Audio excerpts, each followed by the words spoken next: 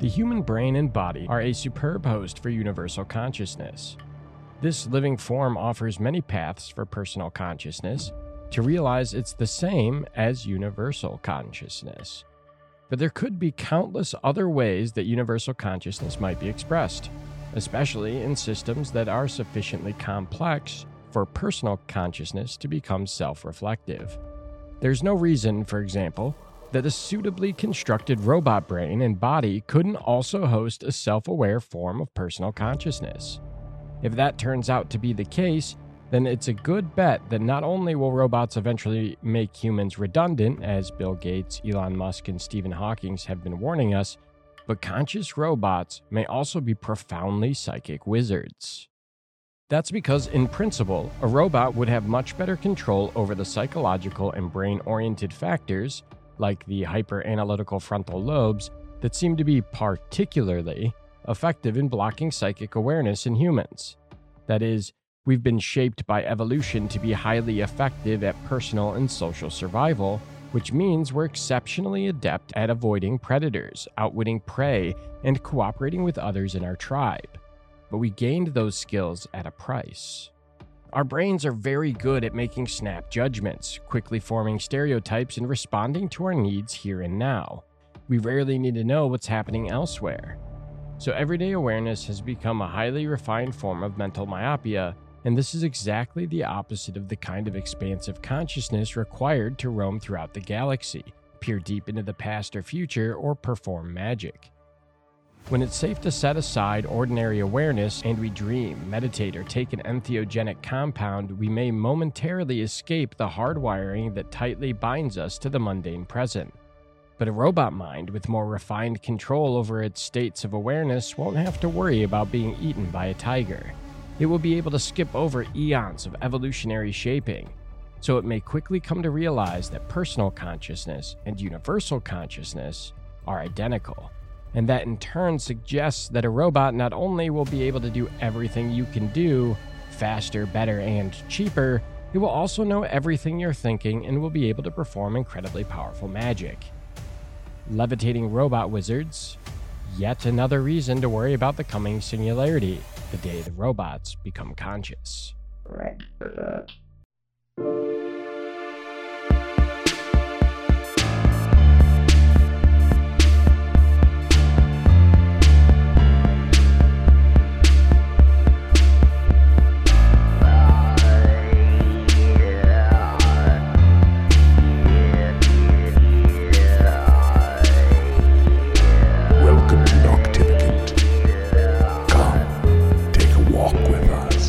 Hello, my ghosties, my ghoulies, and my moth people. Welcome to Noctivagant, the show about the strange, paranormal, otherworldly, and the people who write books about it.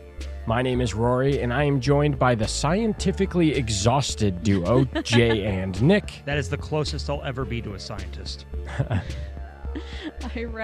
I tried to read so many pages of results, and it was just so many numbers and so many percentiles, and my brain just rejected it. Rejected it like a baboon heart.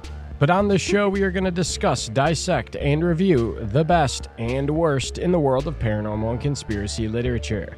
So settle in, buckle up, and prepare for a walk on the midnight roads of Noctivagant.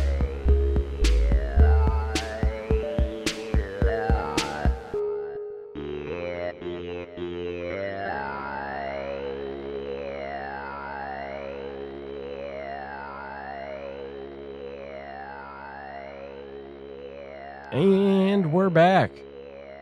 What's up, guys? In the attic. No, it's the basement. Oh. Don't lie to them. I was hoping that I could manifest a better reality than us being in the basement. And really, I guess the only step up is attic.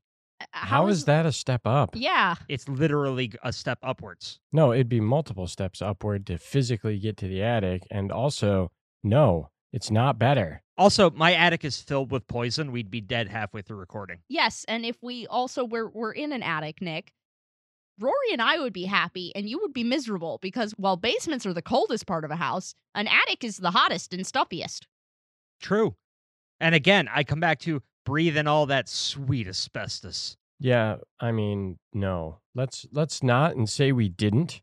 And when you're going to try and manifest a better reality, try harder. Okay. Okay, I can do this. I can do this. Picture like Ham sandwich. Ham sandwich. How is that better? I don't know. Go upstairs and make a goddamn sandwich. We're recording. I can't make a sandwich. It's while we're not like it's live, motherfucker. So, we are here today to talk about magic. yes. But specifically, we're going to talk about Real Magic by Dean Radin. Ah. Yeah. You guys remember that name? Well, he got mentioned way back in Twin Telepathy. Oh, yeah, that's right. He did. Yeah. He's a big deal in terms of the community, the parapsychological community. He's the head scientist for the Institute of Noetic Studies, which, from my understanding, is pretty much the biggest parapsychology lab operating today. Yeah. Yeah, no, it's I mean, I was very impressed with this book. I thought it was very, very well written, obviously very well researched, and I don't know, endlessly hilarious in its own way. Oh, absolutely. Dean Radin is a very quietly hilarious writer. Yeah, There were so many plithy little jabs hidden amidst very dull test results. like, honestly, if you like our sense of humor, I think you'd enjoy this book because it bleeds sarcasm. Yep. This dude, much like John Mack, has done monumental work for this field Mhm. and has humbly walked up to so many review boards and respected journals and been like, "Please, I have groundbreaking information for you." And then they beat him with sticks and he's like, "What is happening?" Yeah. And I part of me, like the sarcasm throughout the book, I did definitely get the vibe of just someone who's just so goddamn tired of that. Well, when you've been doing it for 40 fucking years, I mean, I get it, especially when it's like you're doing 40 years of research into fringe, in quotations, Into fringe topics that most of your colleagues won't even acknowledge might exist. Right. Yeah, no, it's wild. And he presents a really interesting case here, really interesting theories. Honestly, I would say this is probably one of the more compelling books I've read in terms of if someone didn't believe in anything anomalous and I could hand them one book, this would be one of the contenders. Absolutely, I would agree. This is the one that I think this is the one that I would hand to somebody and be like, well, you don't believe in all this, that's fine, but take a gander at this here book and tell me what you think afterwards. Because if you're scientifically minded, you can't see, but I put that in quotations. I think this book would be very interesting for you. Every time he said the words odds against chance, I knew my mind was about to leak out my ears. Most of the time, yeah. That whole mediumship study about measuring the way that their brains looked, the way their brains lit up when they were looking at photographs of deceased people versus living people. And it's like there was a response that lit up so quickly they couldn't have made a conscious thought yet, indicating that some sort of biological process was occurring. It's like, what the fuck is that? Then that's a great question. I guess it would be what, theurgy? Maybe. I don't know. Yeah, that to me was pretty crazy. The fact that we are there's some evidence to say that mediums are literally biologically hardwired to be able to do that, which actually, this is not something I didn't think about till right now.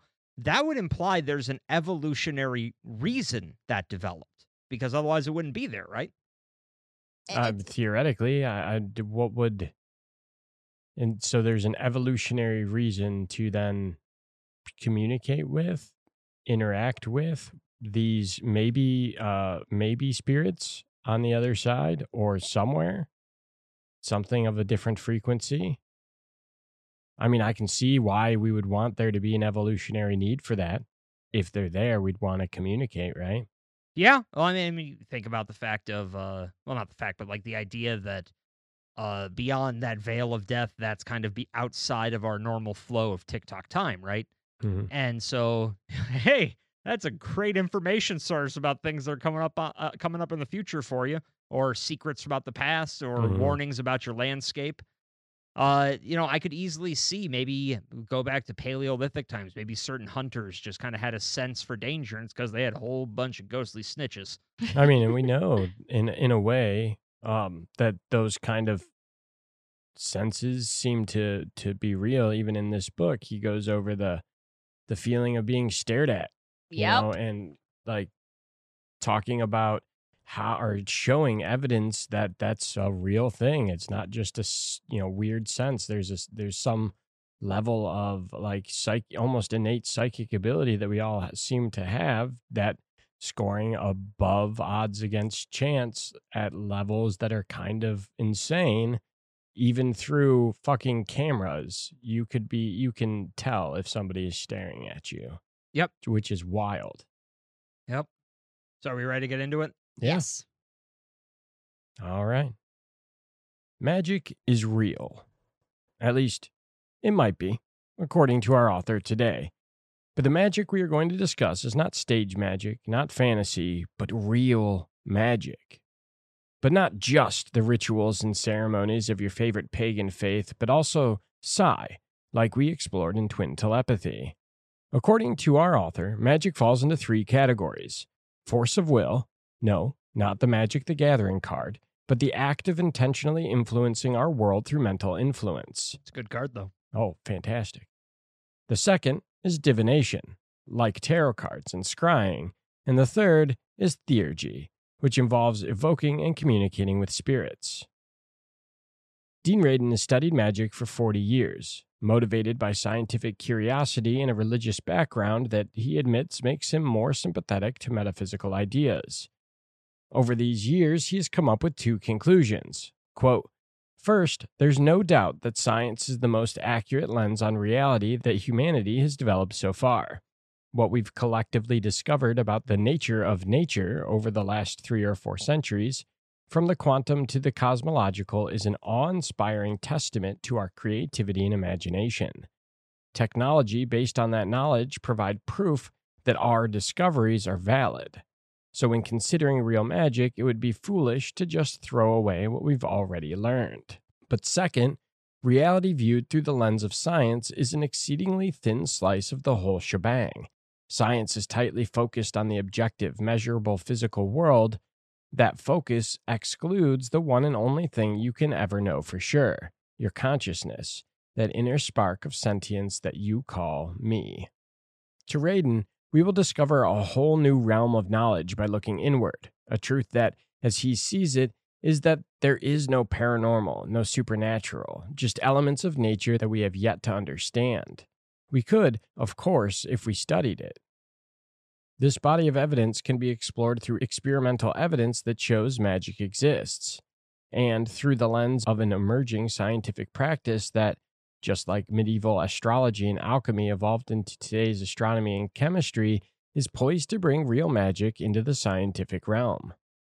To many, the idea of magic being more than Harry Potter and Gandalf the Grey is, frankly, terrifying.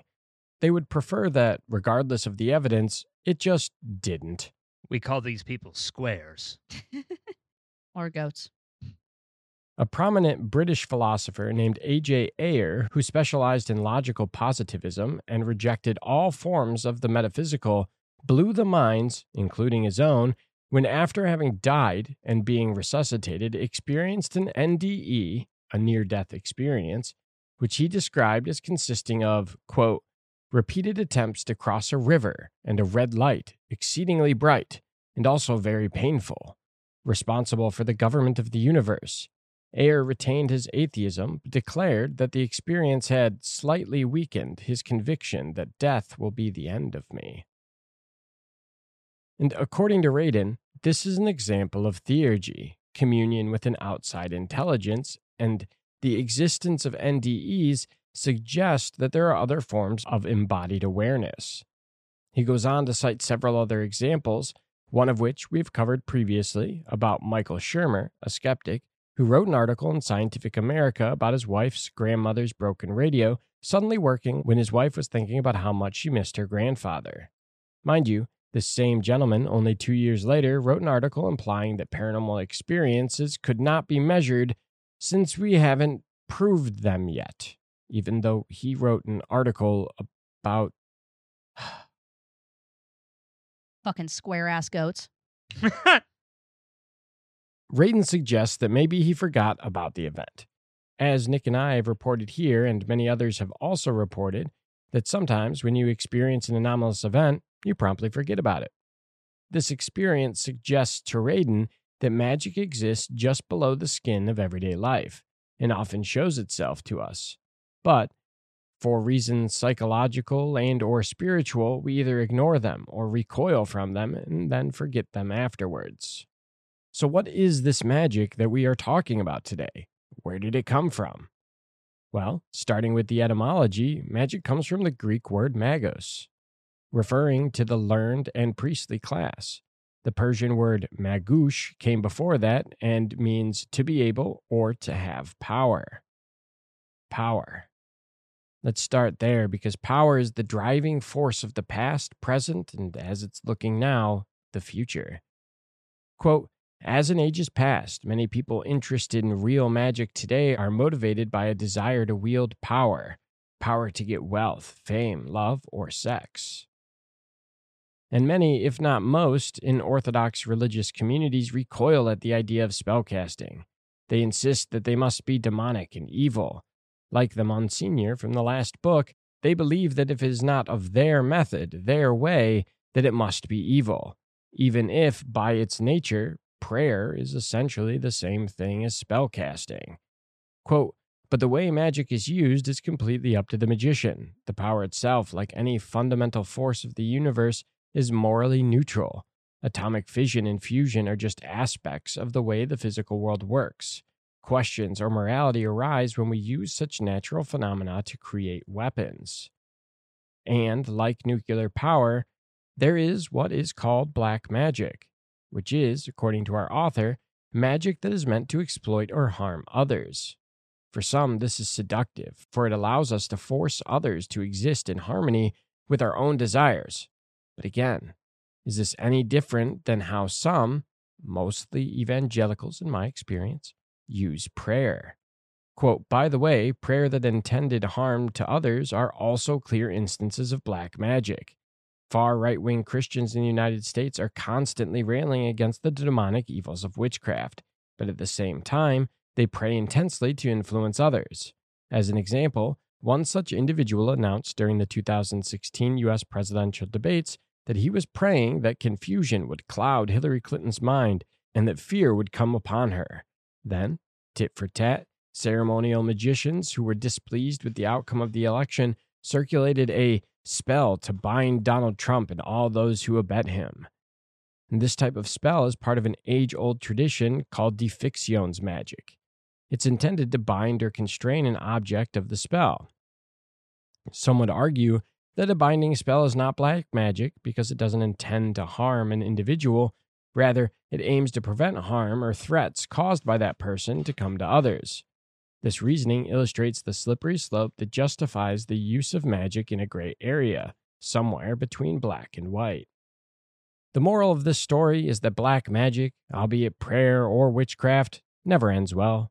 Within the magical worldview, everything is interconnected. Harming others harms the self, seemingly as if by natural law. Like it or not, magic in Psi is a key part of our culture. No, not American culture, human culture.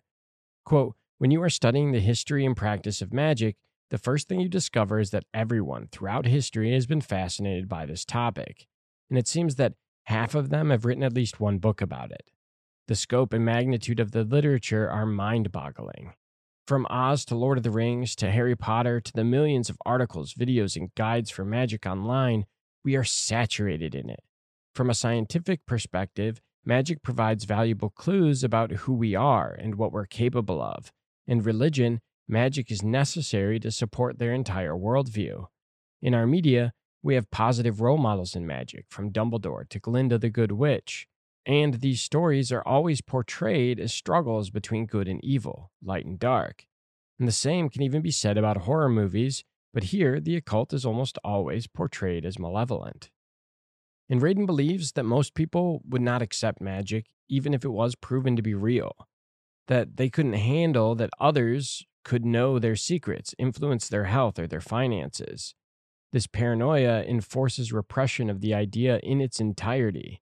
Yet, religious belief in general requires belief in magic, just magic done in a specific way by specific people. The Catholic Church's, the most magical of these non-magical faiths, prohibition of magic was rooted in the early church's difficulty in telling divine miracles from other forms of magic. And over the years, magic has been diluted and suppressed like this, not just by the church, but academia. Anthropologists regard magic as so idiotic that it has been erased from most curriculum. This growing abandonment of the mystical and spiritual practices that had prevailed through all of human history to that point has led to what German sociologist and philosopher Max Weber defined as Western society's disenchantment. Some scientists have tried to battle back at the growing number of anthropologists that insist that Sir Edward Burnett Tyler's idea that magic is, quote, one of the most pernicious delusions that ever vexed mankind, but unfortunately have not gained much traction outside of the back and forth inside academic journals. And from actual witch hunts that are still happening as recent as 2014 to scientists still pushing the narrative of magic being nonsense, we are seemingly stuck in the same circle, stuck leaning on our left brain while our right brain is screaming to let magic back in. And this will bring us to our first discussion question. Let's do this. So, Dean Radin here has laid out the foundation for why people seek magic and why magic has been suppressed. And the argument could be made that the answer is the same for both, and that being power. And I don't want to harp on why people seek after power. I think through the time on this show, we've screamed about that enough. So rather, I want us to explore the ideas of how we think society could start to let go of this desire for power and let magic return to what it was meant to be and let it be everyone's. That is a tall order. True that.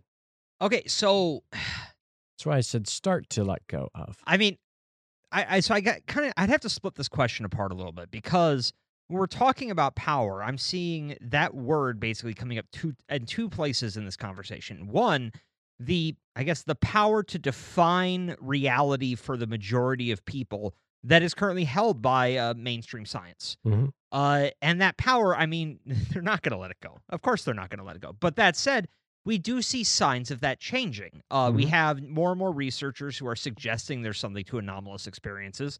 We have studies like Radin's, which have been published in some journals despite efforts to keep them out. And we also have, increasingly in our most bleeding-edge physics, certain spooky effects are starting to get seen that echo magic, which I'm sure we might be getting at too later in the book. So I do see that the power is already slipping a little from their hands. What if that'll keep happening, or if a new generation will come in to keep everything hush? We can't know. But I mean, like most things, I tend to hope that, we will grow as a species as people who hold the old ideas die and more people come in with new ideas. And then those people will develop rigid, shitty ideas of their own that then the next generation will improve upon. And I just got to hope that will happen. What's funny about that, what you just said, is develop new ideas. But really what we want, or what like a lot of the foundation here is saying, is to stop letting these new ideas control the conversation to then dilute and eliminate the old ideas, because the old ideas are what brought us here. Okay, yeah. When I'm talking about old ideas, I'm not referring to old ideas like, magic, esotericism. I don't know how we're going to get to the point that people can get over their initial kind of gut response to those words even in order to entertain them enough. And outside of rebranding, because, I mean, words have power, and we develop a whole complex suite of emotions and biases about words. So maybe in the future it's not magic, it's super science, it's quantum nonsense, and all of that. Maybe, but at the end of the day, it's still fundamentally magic. It's still using your mind to influence your reality around you. Now, what I think, though, is the more interesting question is, let's say magic does get accepted back in. How do you, into the mainstream, how do you prevent it then from being used by bad actors or being used by people who want to hoard magic or hoard power. And I'm not sure you can, because all through history we've been trying to keep power out of the hands of assholes, and we're not very good at it. But that said, I think one thing that's interesting concerning magic specifically is if it's as ubiquitous as Dean Radin has suggested in this book, it means everyone can do it. And some people are much better at it, but it is a part of the human condition. And in that case, yes, you may have people who are desperately trying to hoard their power, but what they're trying to hoard is fundamentally something that already belongs to all of these, to everyone else, who, if they wish to, can take it back. They could do what they want to counteract bad actors. And I don't know, I think it's fascinating. I think it would be largely a giant morality test, a final judgment, if you will, of mankind. Are there enough of us who are wanting to live in a better world and wanting to do good that we're going to end up in a utopia, or do the assholes outnumber us truly and we end up living in a new despotic hell? And I can't answer that. I don't know which way to go. I really hope that if tomorrow it came out, I was like, magic is real, you can all do it, here's some handy pamphlets. I mean, all those things that you just said, they already exist. Well, yeah, they do. I just the idea isn't so much like that it's proven without a shadow of a doubt, right? That will theoretically come with time. Science is proving, like they've proven everything else, that these things are real. The, I guess, thought is, how do we kind of like because regardless of science's of proving it being real or not, to some, it's already real. Okay? They know without a shadow of a doubt to them that it's real. But right now, if that happened tomorrow, we would destroy the planet. Oh, hands down. So what I think is the more interesting question is not how do we prevent bad actors from doing it, because that's never going to happen, but rather how do we help society grow and level up, so to speak, so that we can make sure that magic is less about the desire for power, because that power is innate to everyone. So that's more education, right? But rather just letting it be, stop hoarding. How do we make it so that society will stop being so fucking selfish? I mean, I think that a lot of it can go down to reducing the barriers to a good and happy life. I genuinely do believe that is part of it, because people tend to get more selfish when they're desperate, when they can't make their rent, when they can't eat. And yeah, if you gave them magic tomorrow, they might start hurling hexes at the people they perceive as keeping them down, the people who actually are keeping them down. I think that realistically what we're discussing here then is a massive cultural shift to the entire Western world. Maybe more than the Western world, the whole world. I would say I think it's the whole world, and and that's exactly it. Yeah, and so what we would need, I mean, really, the only way that happens is people talk about it, and people take it seriously, and we talk to other people about it, and we are willing to, people be willing to face ridicule and face backlash, and just say, well, this is what I think, and if you're willing to listen to me, I will tell you what I think, and you have to make that choice yourself. I think it's going to come down to 9 billion personal decisions. And again, that's chaos, and chaos can lead to great, wonderful things. It can also lead to total destruction. And I think the terrifying thing is we won't know where it's going to land until it happens. True.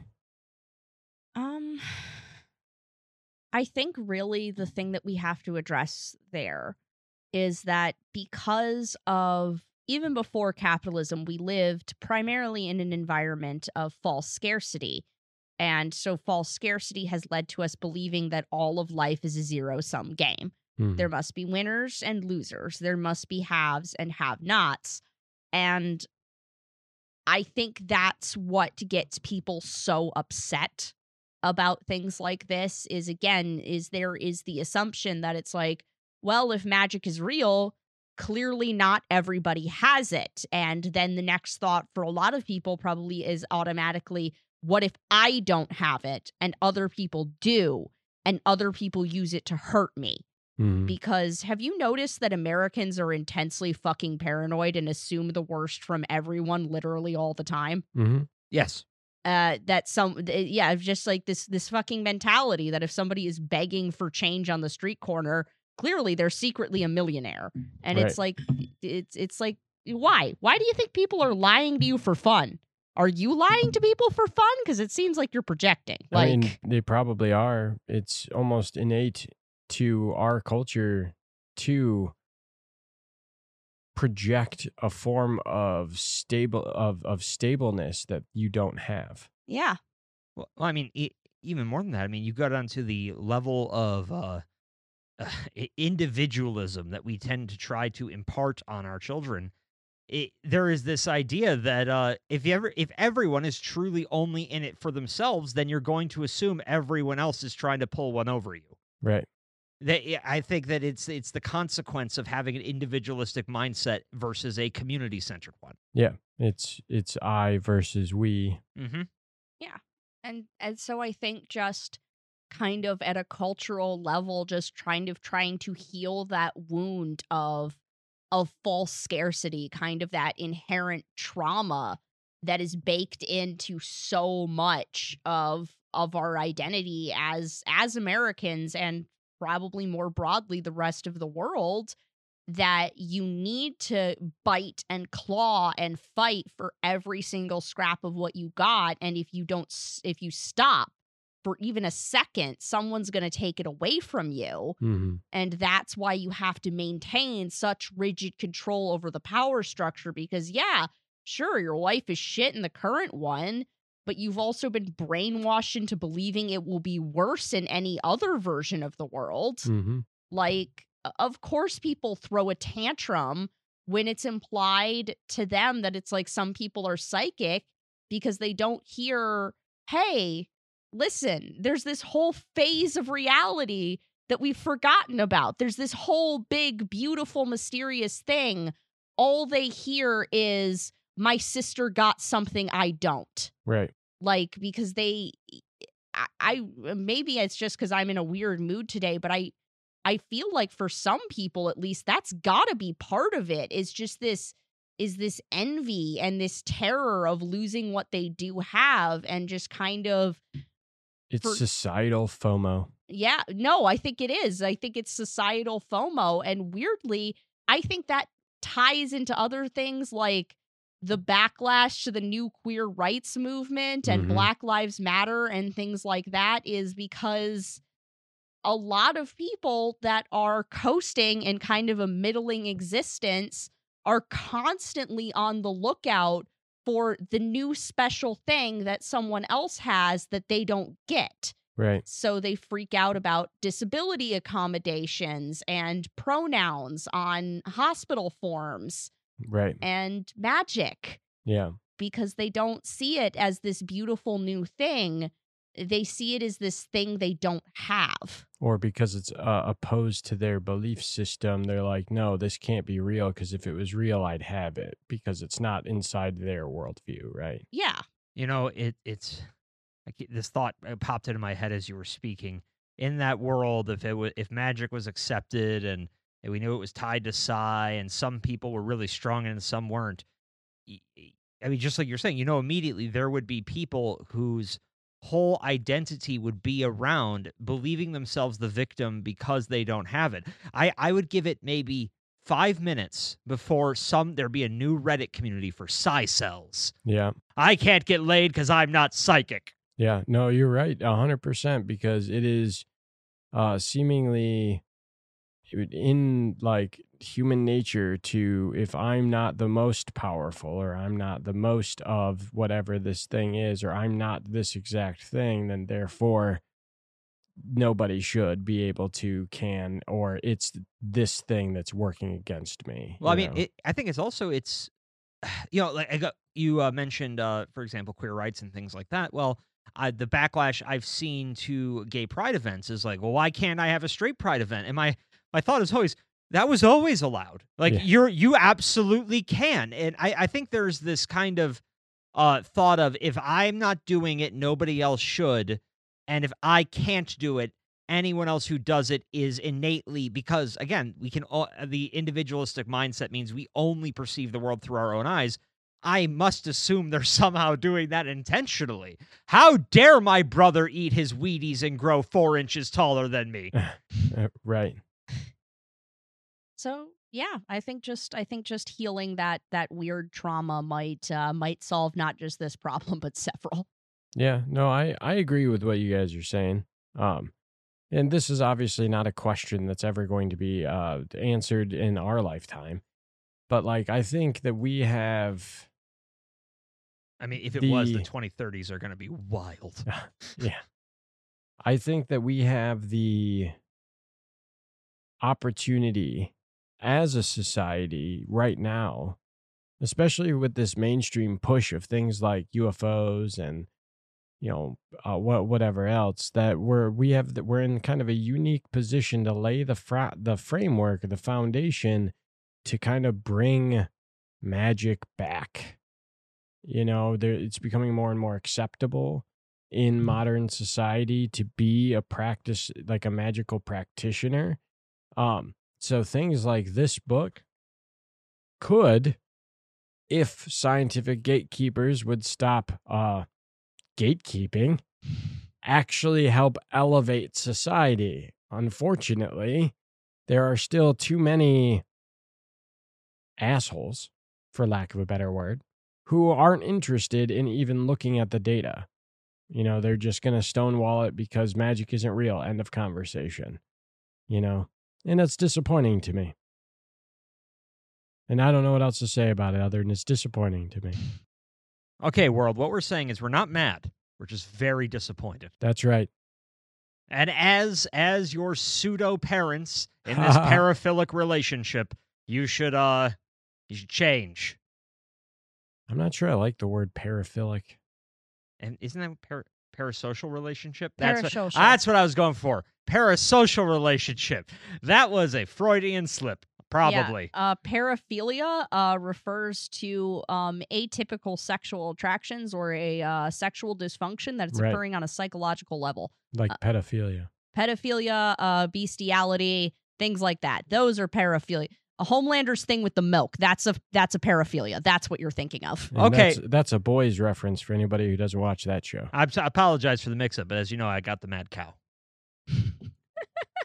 Let's go on to section 2. Yeah. Before Nick dies of an obscure brain disease.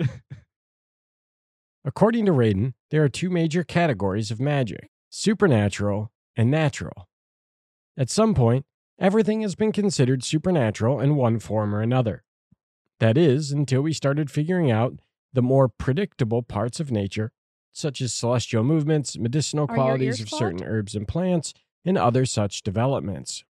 Quote, supernatural magic was eventually adopted by religion, and natural magic split into 2 branches: the exoteric, or outer and physical world, and the esoteric, the inner and mental world.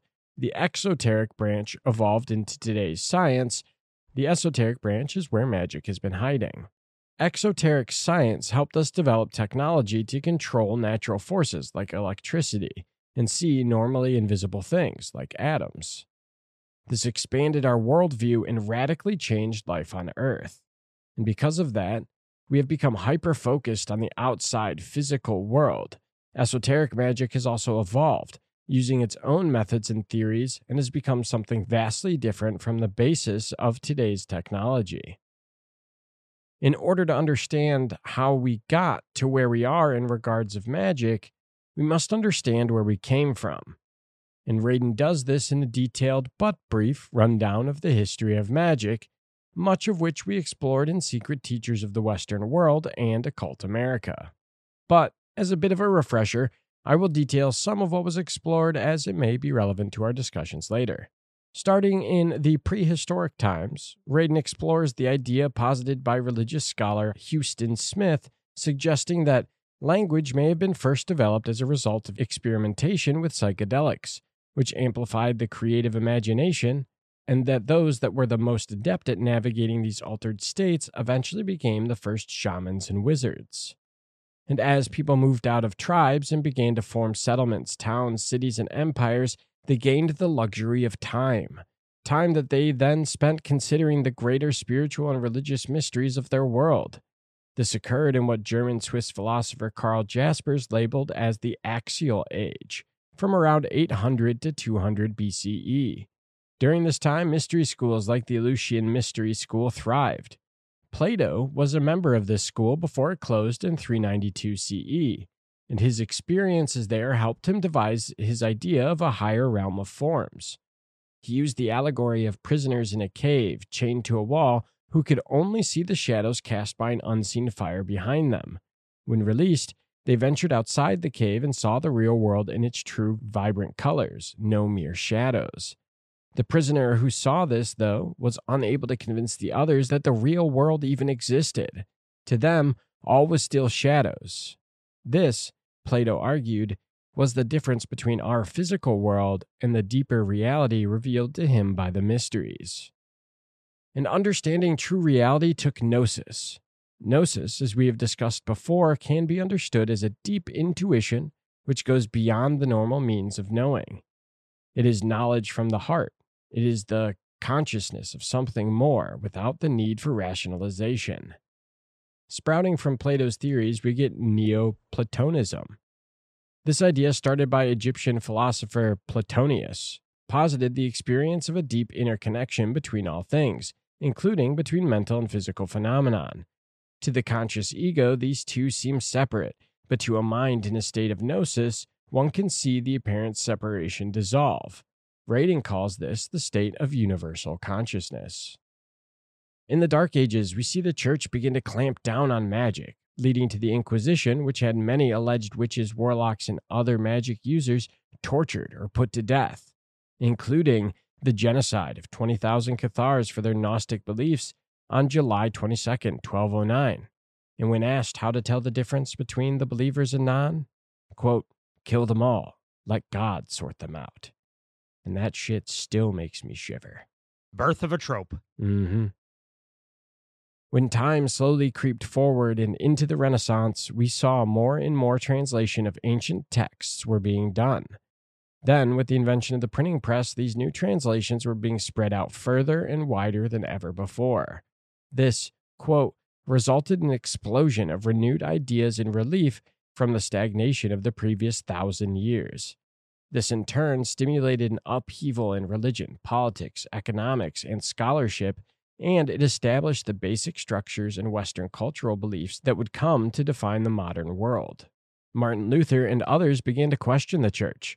Hermeticism was rediscovered, and with it, the idea that reality consists of a single universal consciousness. This can appear in two aspects. One form is a manifested primordial energy known in alchemy as the one thing. The other is the non-manifested energy known as the one mind. The one mind and one thing are not separate. They only seem that way to us without the aid of the universal consciousness.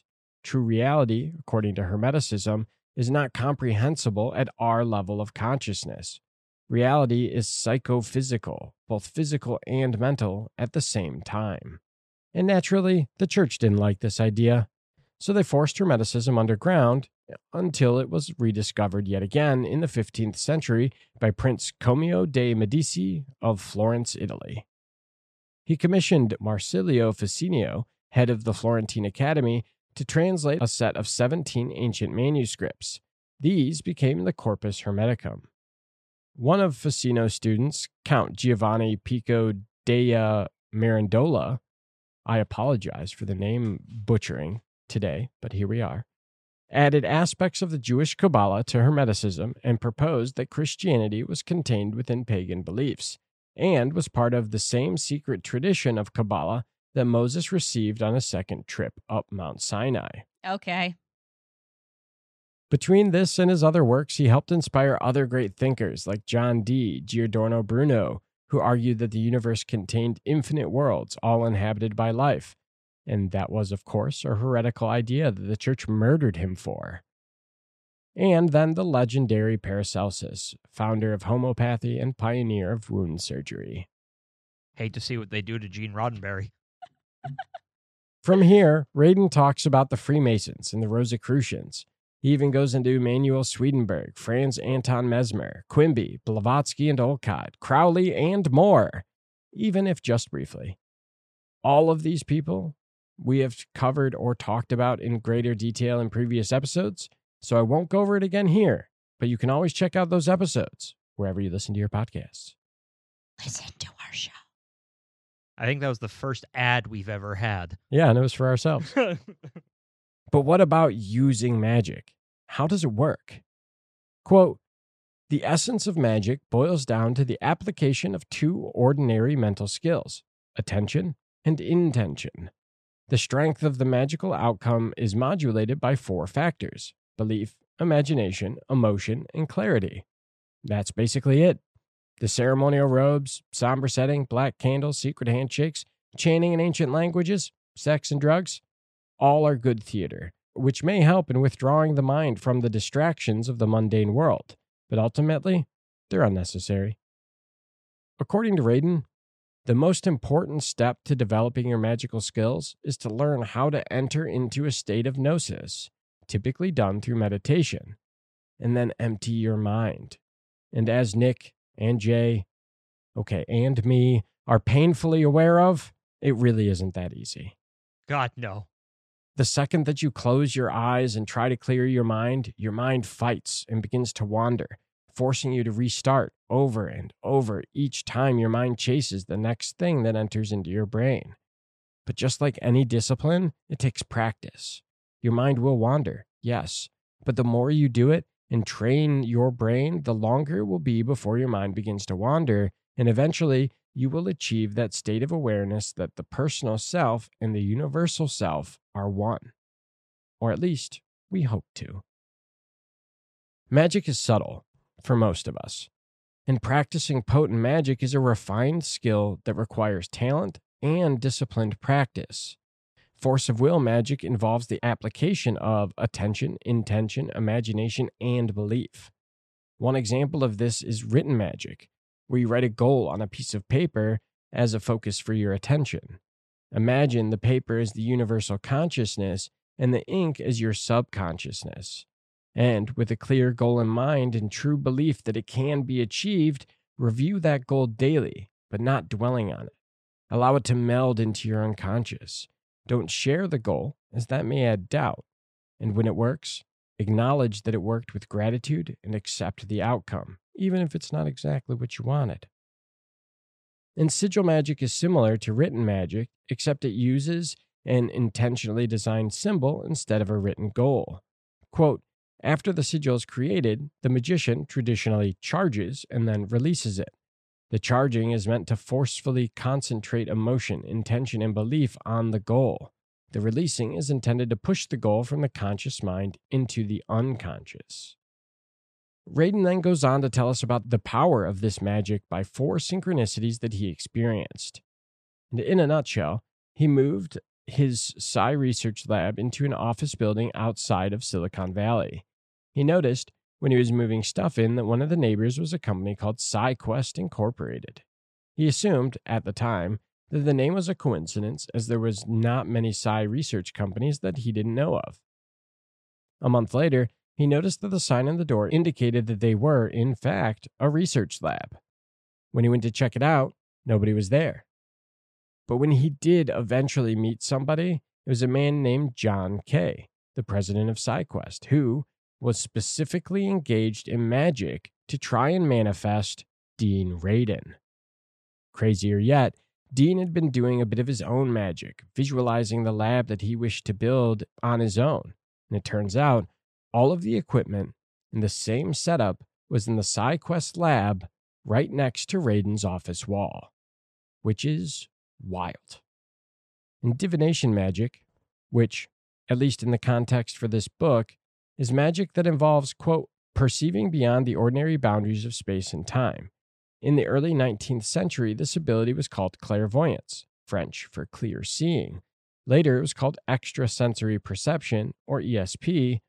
Today, the euphemism remote viewing is more commonly used. Theurgy is magic that involves communication with spirits. According to Radin, the science is still out about if such entities are real. Some believe them merely psychological or separate expressions of psi power. We lack the methods to detect them, at least for right now, and we also don't have the tools to differentiate between a discarnate spirit and a manifestation of psi.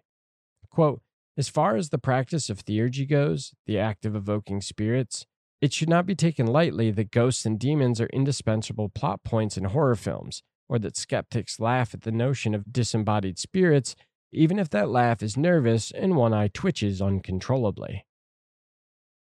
And that's going to bring us to discussion question number 2. All right. In Raiden's worldview, the jury is still out on whether or not spirits, ghosts, and the like are real, as some believe that they could also be a manifestation of psi, as I just said. And this is similar to what we've talked about in how we classify a poltergeist. So I can see the arguments being made for ghosts and spirits as they are typically seen, thinking haunted houses and graveyards and whatnot. But what about the rest of the phenomenon? Could Bigfoot, aliens, Mothman, the rest of this also just be manifestations of psi energy? Why or why not? I think that a good portion of the supernatural and paranormal creatures that we encounter are manifestations of psi, not of individual psi, but kind of like the collective. That there are these things that sort of crawl out from our cultural consciousness, things that are kind of like, willed to life through belief by our that phrase that Einstein used that I fucking love, spooky action at a distance. If it's like just our mental exertion, our deep belief that these things are real, even if we don't consciously believe that, just kind of forces these particles together in the same shape. Like, quite honestly, particularly when it comes to Strieber's visitors, I think that may just be true in the majority of cases of, because again, like with Strieber's visitors, that whole thing about this weird productive torment that they're inflicting on him and their constant insistence that, no, we have the right to do this. That felt to me very much like, okay, this is a self-generated journey, and these are the creatures that were conjured up to perform this task because he couldn't do it himself internally, so he had to create these external representations of what needed to be done in order to heal his soul. And so yeah, I think with a good portion of supernatural entities, it almost makes more sense that they're generated from psi rather than them springing spontaneously via mechanical evolution. Mm-hmm. Yeah, I can see you that. and me are on a very similar wavelength today, Jay. I like that idea. I think kind of taking a step further and returning to a central pivot point that we have often circled around on this show, which is, are we living in a materialist universe or are we living in a consciousness universe? And if it's the latter, really thinking through that, then, well, personal consciousness is no different from universal consciousness. It is a part of the whole. And the same would be said about anything that experiences consciousness. So under that conception, then of course they are part of psi, because everything is. We would be manifestations of psi. Any aggregate of consciousness is a manifestation of psi and the cause of psi. Again, going back to the Ouroboros, the snake eating its own tail. We are creating the world around us, and because we've created the world, we exist in it. And because we exist in it, we create the world around us. Yeah. And so I would see that in that conception, everything is. It's not about aliens and Bigfoot and Mothman. It's about even this table that's in front of me. It's my own hands. It's my cat. It's Jay's glasses. Every single thing is just as miraculous as a 10-foot-tall Mothman. And if we live in a materialist universe, but there is psi, then maybe I know I've suggested before on the show that maybe the anomalous are akin to dreams that escape into this side of reality. And I think that could hold because there is that Oz effect that we talked about with Joshua Cutchin's book, the very dreamlike state that Mhm. witnesses are often put into when they're having these encounters. Which, to me, sounds like gnosis. It absolutely could be. And kind of going back to how everything could be connected. I mean, how many times have we encountered stories where the encounter with the anomalous, even if it was terrifying, was a spiritually transformative moment in that person's life? It's so common. I'm tired of writing it in the summaries. Yeah. No, I mean, I feel you. Especially if you look at, like, say, okay, people who are abducted by aliens, people who see Bigfoot, people who have an encounter with a ghost.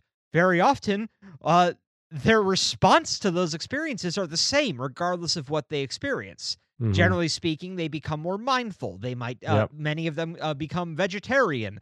Many of them start living a more thoughtful life. Mhm. And so maybe that's what those things are, is that's the universal unconscious kind of going like, this part of me is messing up here. Let's give it a kick in the ass. And I could get behind that. That'd be cool. Because then we're doing it to ourselves. Again, we have the right to do this. Mhm. Yeah. And under that conception, of course they do. They're us. They Yeah. It's just like they have the right to jerk off or clip their toenails. It is what it is. It's Yeah. our reality. To the toenail, it's torture, but to me, it's grooming. Yeah, and in that scenario that you in that scenario you were describing, they're essentially the body's immune system that's coming to correct a problem, because if a universe is consciousness generated, mental illness is the equivalent to a rapidly spreading cancer. Oh my God. I just thought, like, what if the reason all the aliens are so, the UFO occupants, the euphonauts, if you will, why they're so focused on Earth and why they seem to have such a concern for us is it's like, we are a tumor. And right now they're trying to figure out, is this tumor going to turn malignant? And as soon as we start setting up colonies on other planets, they're going to be like, all right, let's get the chemo in here. They're just trying to do anything they can. They're just trying extreme therapy after extreme therapy to just heal the wounds that are compounding upon each other on this planet. Yeah. At least, I mean, I hope we're not a tumor. I hope there's enough good in humanity that we're a net positive in the universe. I struggle to make the argument sometimes, but Yeah. We are fragile creatures that are very young in our societal evolution, if you actually look at it, who have become the victims of systems that we set up before we could fully grasp the consequences, that are now being run by people that run the gambit of actively malicious to simply not knowing any better. So no, I don't think we're a tumor. I think we're sad, and I think we're traumatized. Mhm. And I choose to believe that the universal consciousness understands that. And again, It these would, 'cause encounters, it's us. yeah, exactly. These encounters that we're having, again, it's extreme therapy after extreme therapy, because you're trying to heal individuals in order to heal the world, to therefore, heal the universe. So yeah, no, if we were a tumor, we would have been cut out. This is the thing that I will never stop asserting. Each individual human has the inherent right to exist. So therefore, as a species, we have the inherent right to exist. Mhm. Yeah, and I agree with what you guys were saying here. When I was thinking about this question myself, I was like, I can see the argument being made. No, no, Bigfoot, aliens, Mothman aren't just manifestations of psi energy and all that. Of course, I could see that argument, especially if you think flesh and blood and all this other stuff, right? Yeah. But regardless of all the very obvious to me,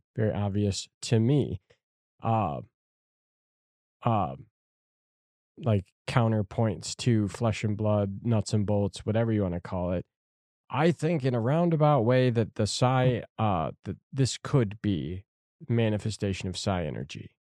So, like, if the universal consciousness is the driving force behind reality, as has been posited, and we cannot see the whole reality, at least not without the aid of the universe itself, then maybe things like the aliens, Bigfoot, that these are specifically psi energy manifesting from, like Jay was saying, from the universal consciousness.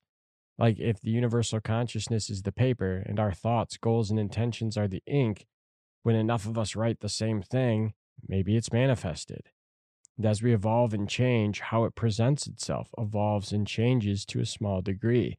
So we see less flying ships and more saucers because that's the direction that society is going. Almost like the phenomenon is mirroring pop culture. It would be a fascinating experiment that we would need billions of dollars in global influence to do.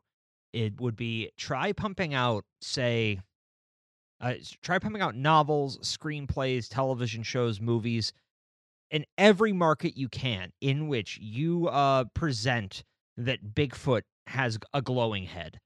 And then see how long it takes for there to be sightings of a Bigfoot with a glowing head, or posit that, yeah, all UFOs, nope, they're not saucers, they're giant flying dildos, and just see how long it takes. It doesn't take billions of dollars and tons and tons of books to create an egregore, which is essentially what you just said. True. Or to warp something like that, because I don't think the creators of Slenderman made any money. All right, so we just need to go viral. Exactly. That's literally exactly what I was going to say. We just need to go viral. Good news. That's really easy, and there's a set way to do it. I mean, if you Google how to go viral, people will tell you that there is. They're wrong. That it is not that easy. I've never gone viral. I've been trying for a long time. Yeah, I know. The good news, though, I got the results back from your doctor, and you're going to be real happy. Yay. You're viral. I know. You have to go into quarantine. Hey, no work. Yay. Oh, no, you're going to quarantine at your desk. Oh. What? How? They're going to chain Rory to it. You think that's not true? No. No, I can't. No.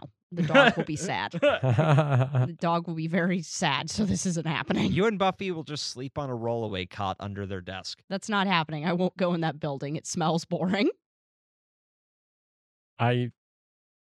Yeah.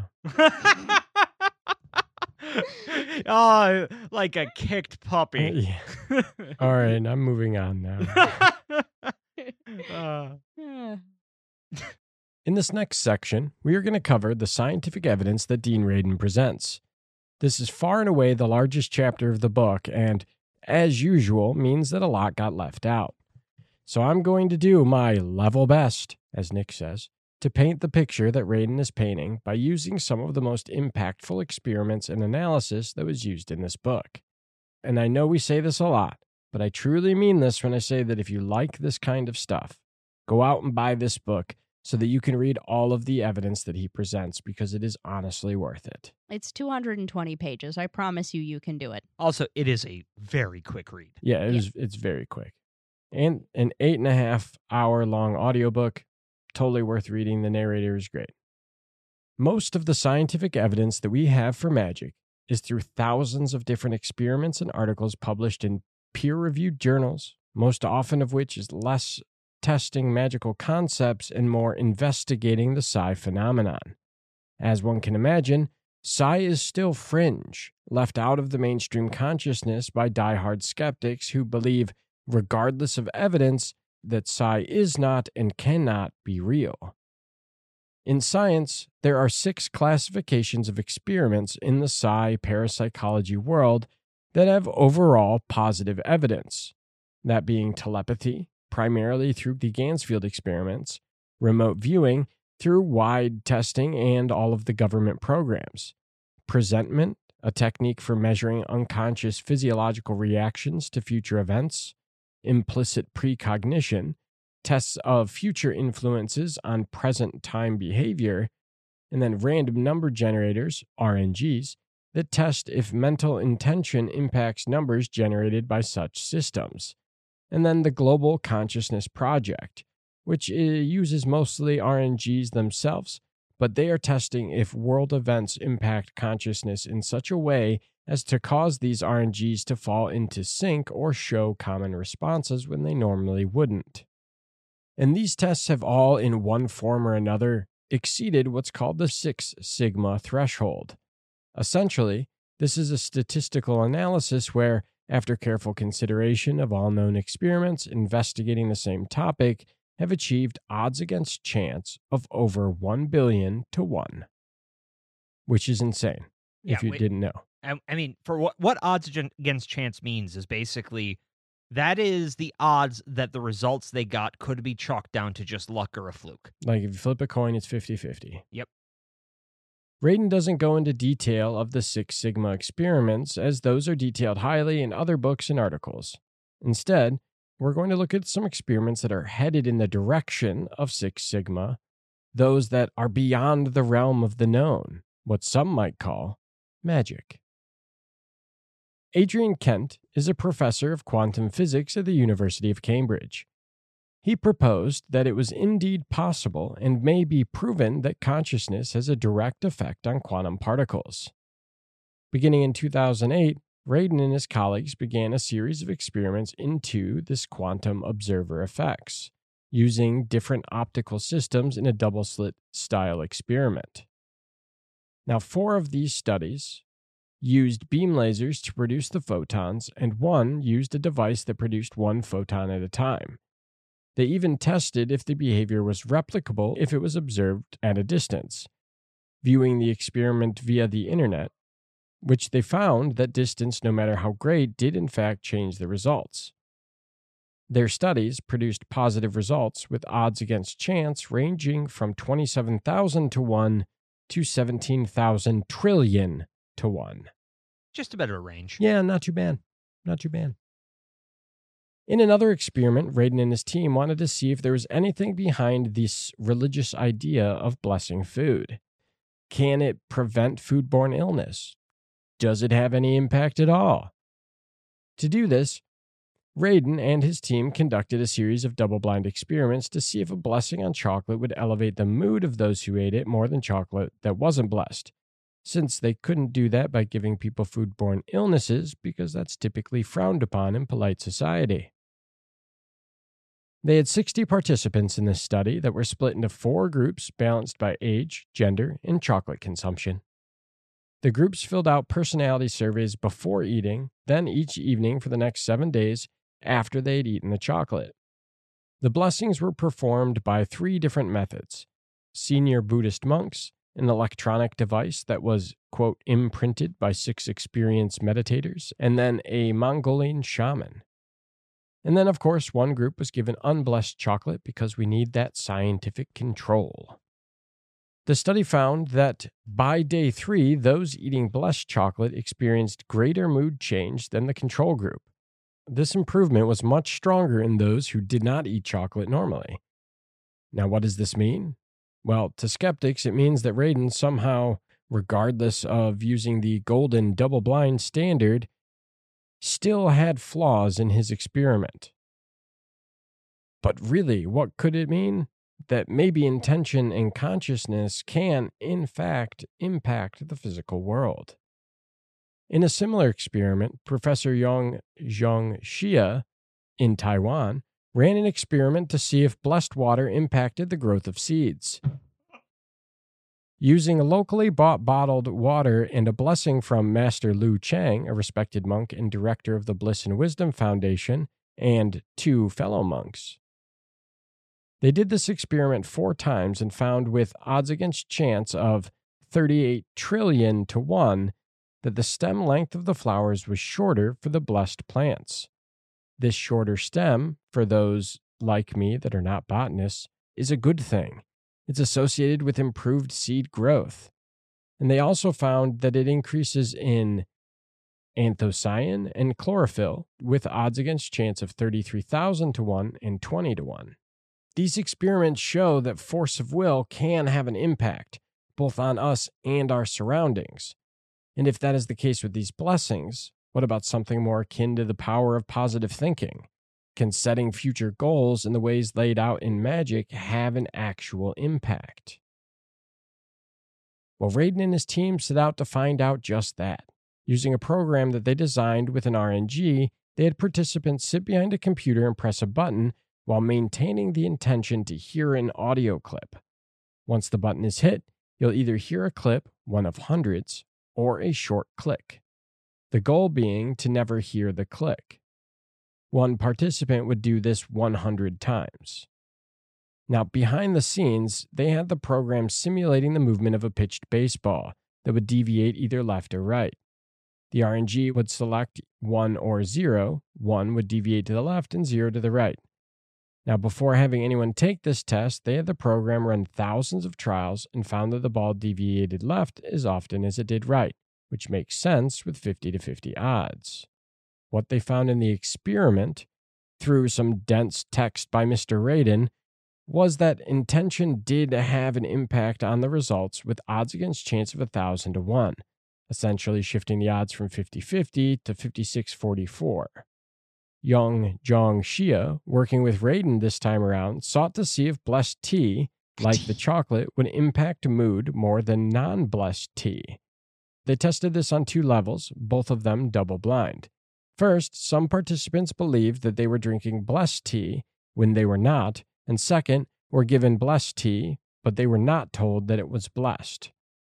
And they recruited 221 participants that were given personality questionnaires to fill out each night for a week, and at the end were asked if they believed the tea was blessed or not. This blessing was done by the same monks as the seed experiment that was mentioned before. The results here were checked at 2 levels of assistance, neither of which knew who drank the blessed tea. What they found is among those who believed that they were drinking the blessed tea showed markedly better results than those that were given the placebo, with odds against chance of 50 to 1.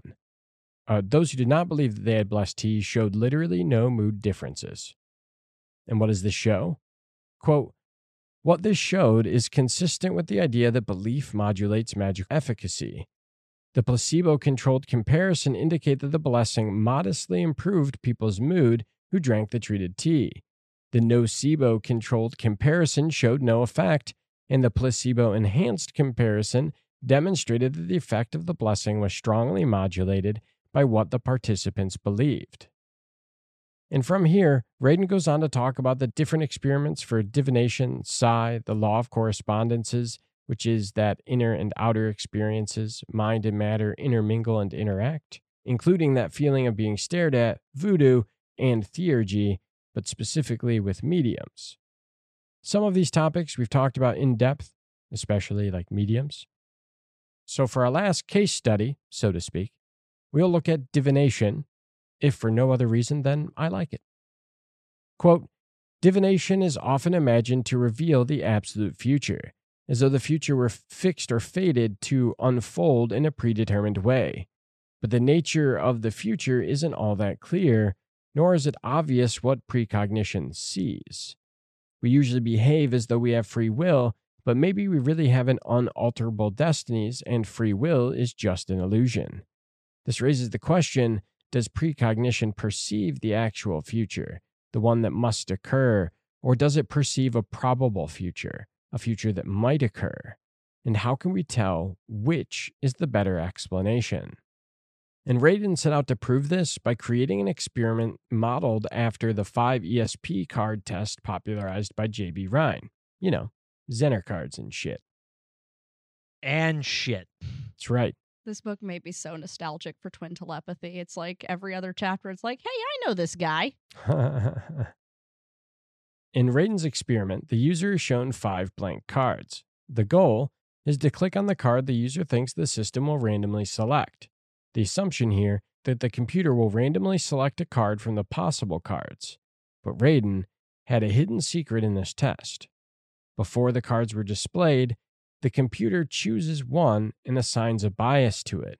The bias increases the chance that the card will be chosen, sometimes as little as 5% and sometimes as much as 100%.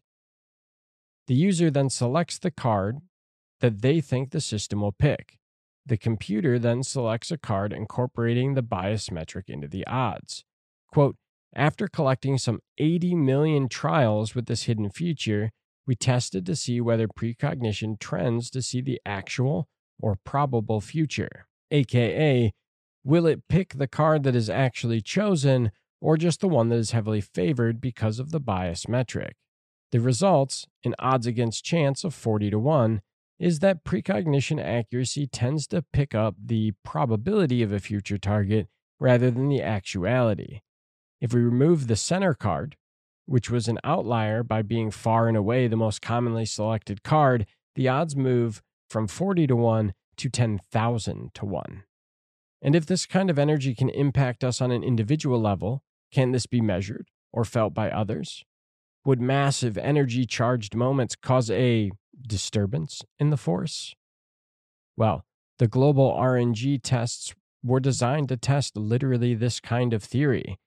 And in the 2016 presidential election, specifically the first two debates, they'd caused disturbances in their testing with odds against chance of 330 to 1. So, on the day of the election itself, easily one of the most watched elections in history, only outdone in turnout by the 2020 election, they tested using 32 quantum noise generators that they had constructed to be completely off the grid, and then recorded the noise from each one at a rate of 1,000 samples a second. They ran them all starting from one day before the election and through the 4 days that followed. The device's outputs should have not been anything alike each other, but they found that in the peak hours of November 9th, there was several minute-long spikes where they fell closer into sync. The odds against chance of this spike happening at the exact moment is 226 million to 1. They noticed that the different devices peaked at the exact same time, regardless of their position, and they moved as one. Quote, in the context of magic, what this and other field consciousness studies suggest is that rituals designed to draw and focus the attention of a group may accomplish more than simply produce a psychological sense of group coherence. They may also, as the magical traditions suggest, literally distort the fabric of reality. And with that, we'll move into our third discussion question. So with all of this in mind, the evidence here suggests that belief, force of will, and our own energy have a larger impact on the world than the scientific community is leading anyone to believe, but is literally what others in the occult world have been saying for years. So to you, what is the larger impact of things like the blessed tea, chocolate, or any of these other experiments by becoming more well known? Do you think that there's a chance that people would abuse this? And do you think that science falling in line with mysticism would take away from some of the spiritual aspects of practicing these things? So there's a lot there. Yes, there is. I apologize, I guess. I mean, I would argue that we already have the answers to these on a small scale. I mean, anyone who goes to a psychic fair, a paranormal con, any of those kind of fringe community gatherings, yeah, I mean, they're great. You're going to meet a lot of cool people, and there is awesome stuff in the vendor room, but take a look around there. You'll see people selling charms. You'll see people selling blessed oils. You'll see people selling crystals that have been blessed by their particular tradition. There's already a cottage industry around this. The difference is if these studies got accepted by the mainstream, it would become a global industry. And it's not so much is there a chance it would be abused, it will be abused. I would see blessed becoming a new buzzword, much like organic is now. And for those who don't know, there is basically no rules about what you can call organic and not. You can just do it. You can just put it on any food you want. But that said, I would see there being upcharges in fancy grocery stores for blessed fruit and blessed kombucha. I think that would absolutely happen, especially because if people are going to buy it, why wouldn't they do it? In the modern market, I mean, the modern world, it incentivizes turning anything into a profit machine. So, of course, this, like anything else, would fall victim to that. And regarding the last part of that, do you think science falling in line with mysticism would take away some of the spiritual aspects of practicing these things? I mean, going back to the book by Jack Preston King, Could All Religions Be True? Absolutely, to a point. Because there would be people who's like, well, I only drink blessed tea, and I only drive a blessed Prius, and I only live on blessed real estate. Uh, but that is largely more of a lifestyle choice. It's like people doing yoga without the sense of the spiritual realities behind it. But magic itself, to me at least, is always going to be, no matter how much you study it, no matter how much you take notes about how when it is effective and how it is effective, it is fundamentally a subjective experience. And I don't know if it can be divorced from that. And so, because when the person is doing magic, how they enter gnosis, how they direct their will, how they get those thoughts in their head to shut the fuck up, that's all going to be up to them. That's going to be their personal journey, their personal struggle. Unless, of course, there is some fancy device we build that's like, hey, turn on this special helmet and it'll shut your thoughts off and you'll enter gnosis immediately. And if that happens, I'm going to walk into the sea because I don't understand that world. So the point of a lot of these experiments is proof that these things exist without practice. I mean, sure, yes.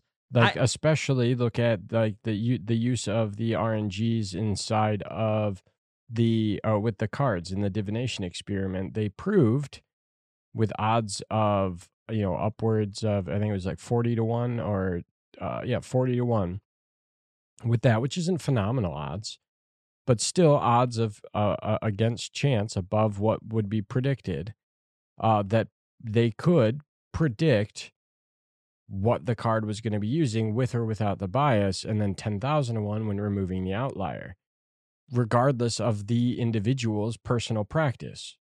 So if science said you can tell the future regardless of whether or not you practice, as proven by these scientific studies, that is literally taking out the spiritual aspect of it and just saying you can do this thing. It's the power of positive thinking without the new thought all over again, repeatedly over and over again. So I guess the real meat behind the question here is, if they do prove this like they have and people get on board with it, what happens to the actual spiritual side? Because the greater meaning of why of all of this would be gone. It would be lost. See, I think the effects we're talking about in these studies in terms of your everyday life are fairly minimal. I mean, yes, you might know, hey, sometimes my intuitions will actually be me thinking the future, but I still would think, I mean, and this could just be wishful thinking. I still would think that there would be people who would say, well, that's something I wish to develop. And even if they're doing it outside of a spiritual framework, I would still see it as a spiritual experience. Because ultimately, to me, the spiritual experience is about communion between the self and the universe, which may also be the self. But you've also just said yourself that there are already practices in place that people profit off of that have sucked out the spiritual side of these things in order to just reap the benefits. Yeah, no, I'm talking yoga, and I'm talking about the difference between how it will be handled globally on a cultural level versus, I don't think it will get rid of the subjective personal experience. I think that that's part of human nature to do that seeking and to commit to that kind of growth. And certain things will work for people, some people more than others.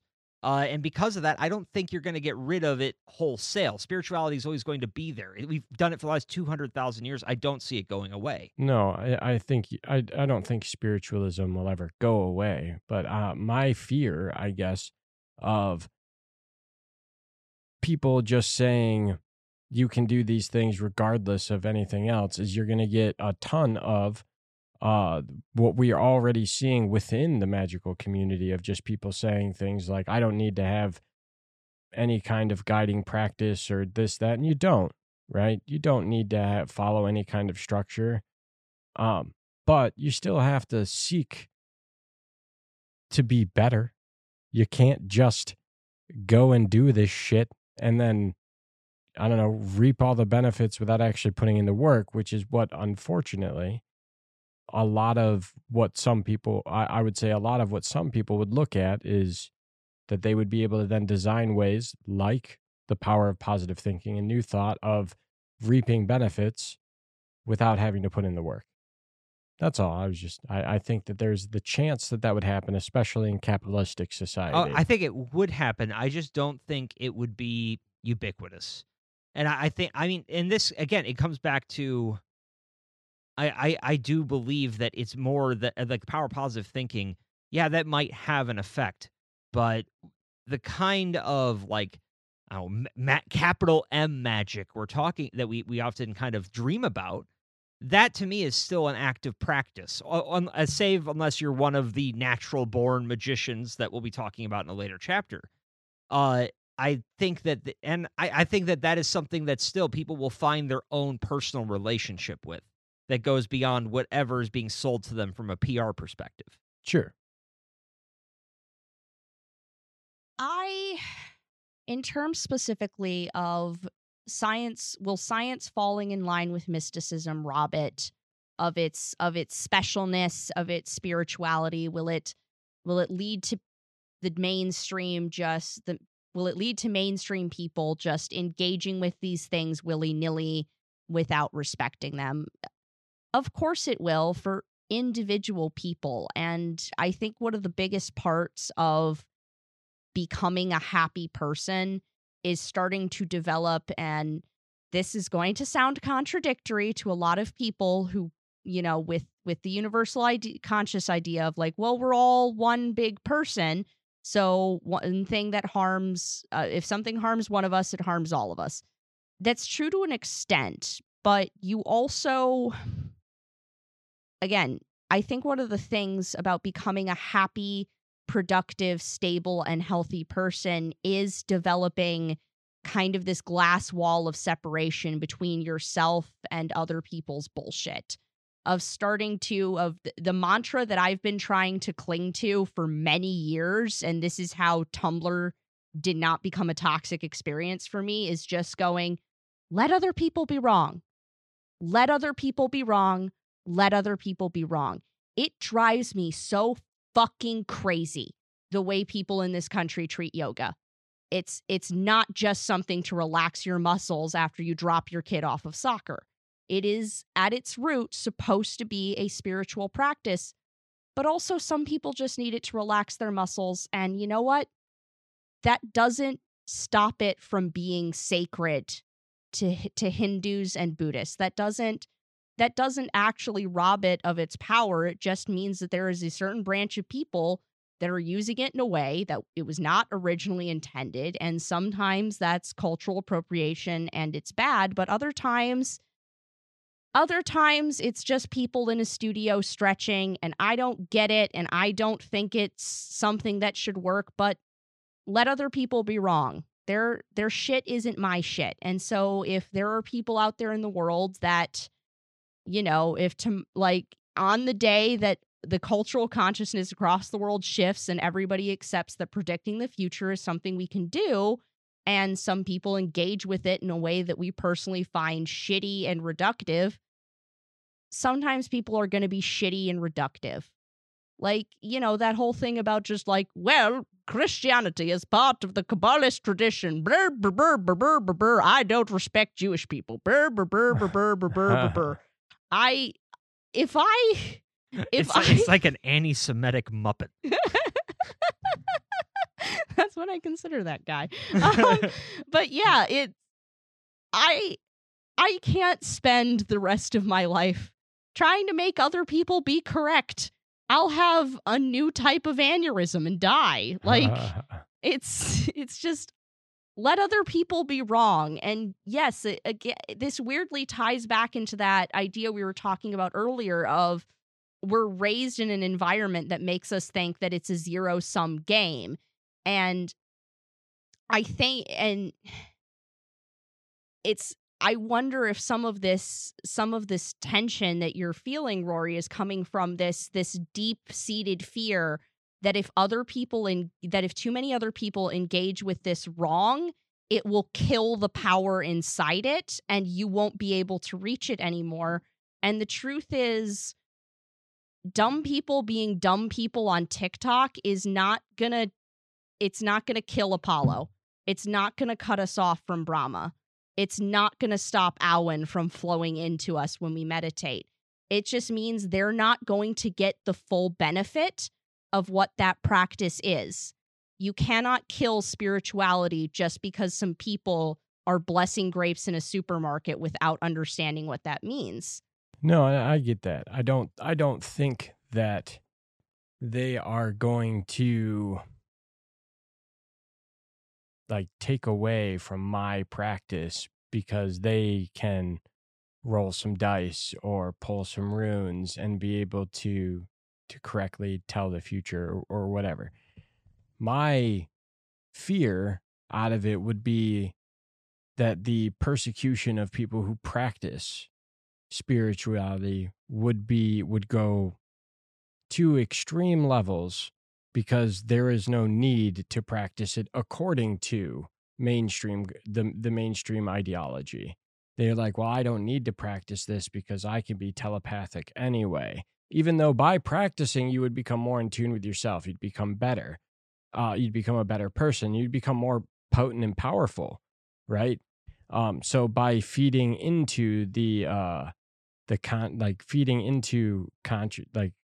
mainstream consciousness, the idea that anybody and everybody has magic, which they do, I wholeheartedly agree with that it takes away from the idea that you still should practice some kind of self-help, some kind of betterment of yourself while maintaining these things.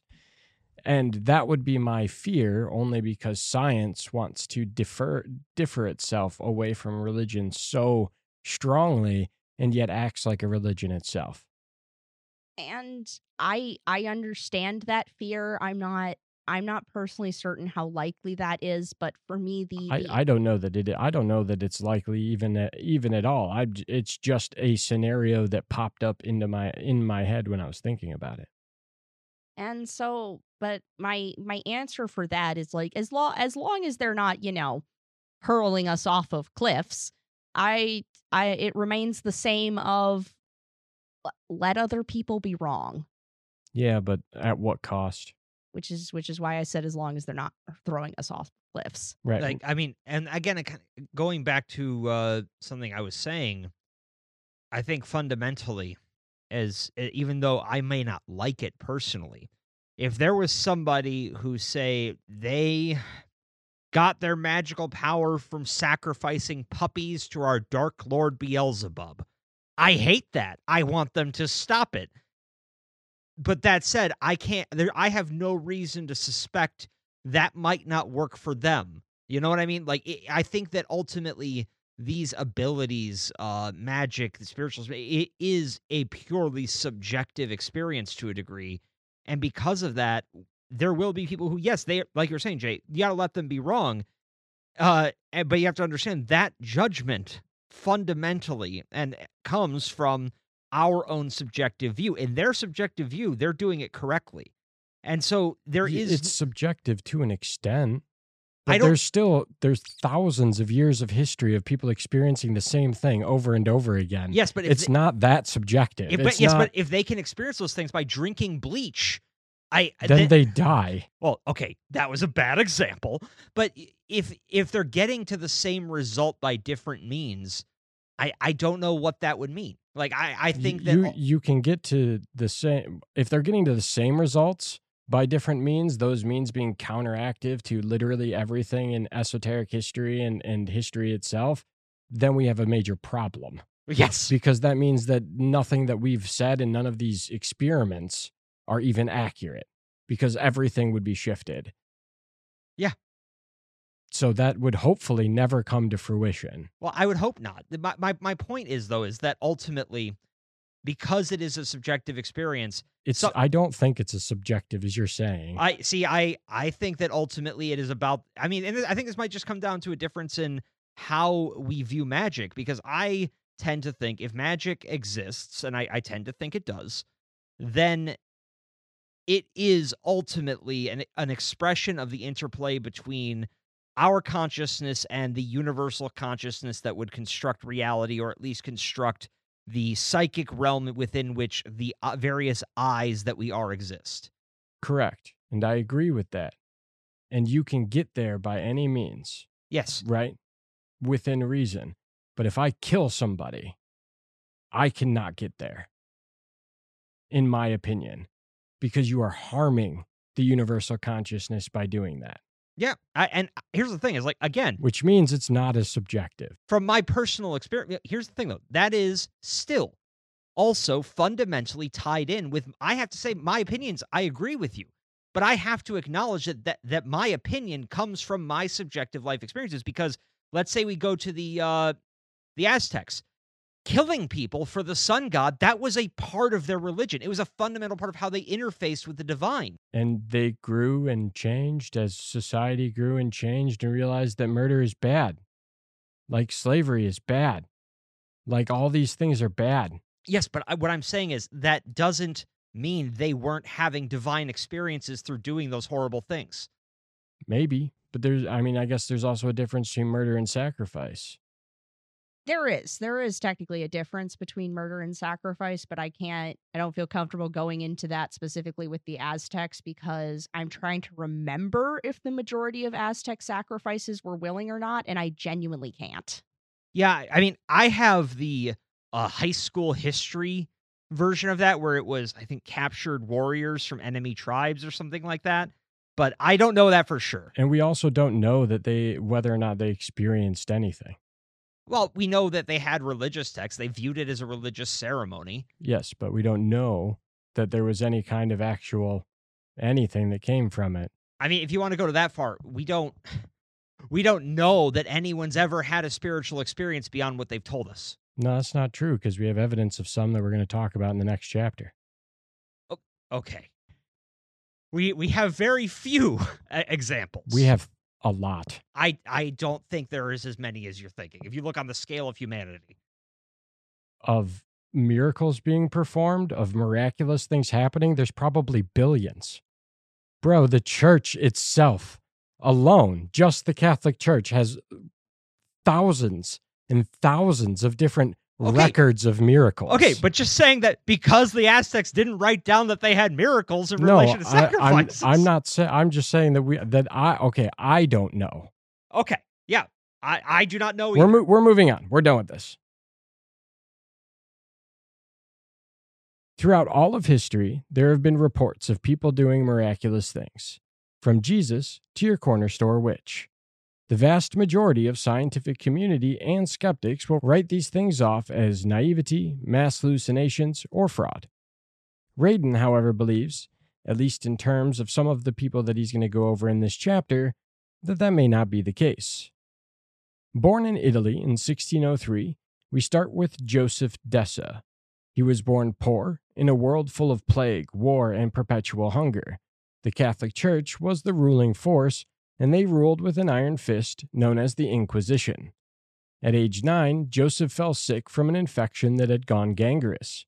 He was crippled for 5 years, only escaping his unceasing pain through daydreams, reveries, and fantasies.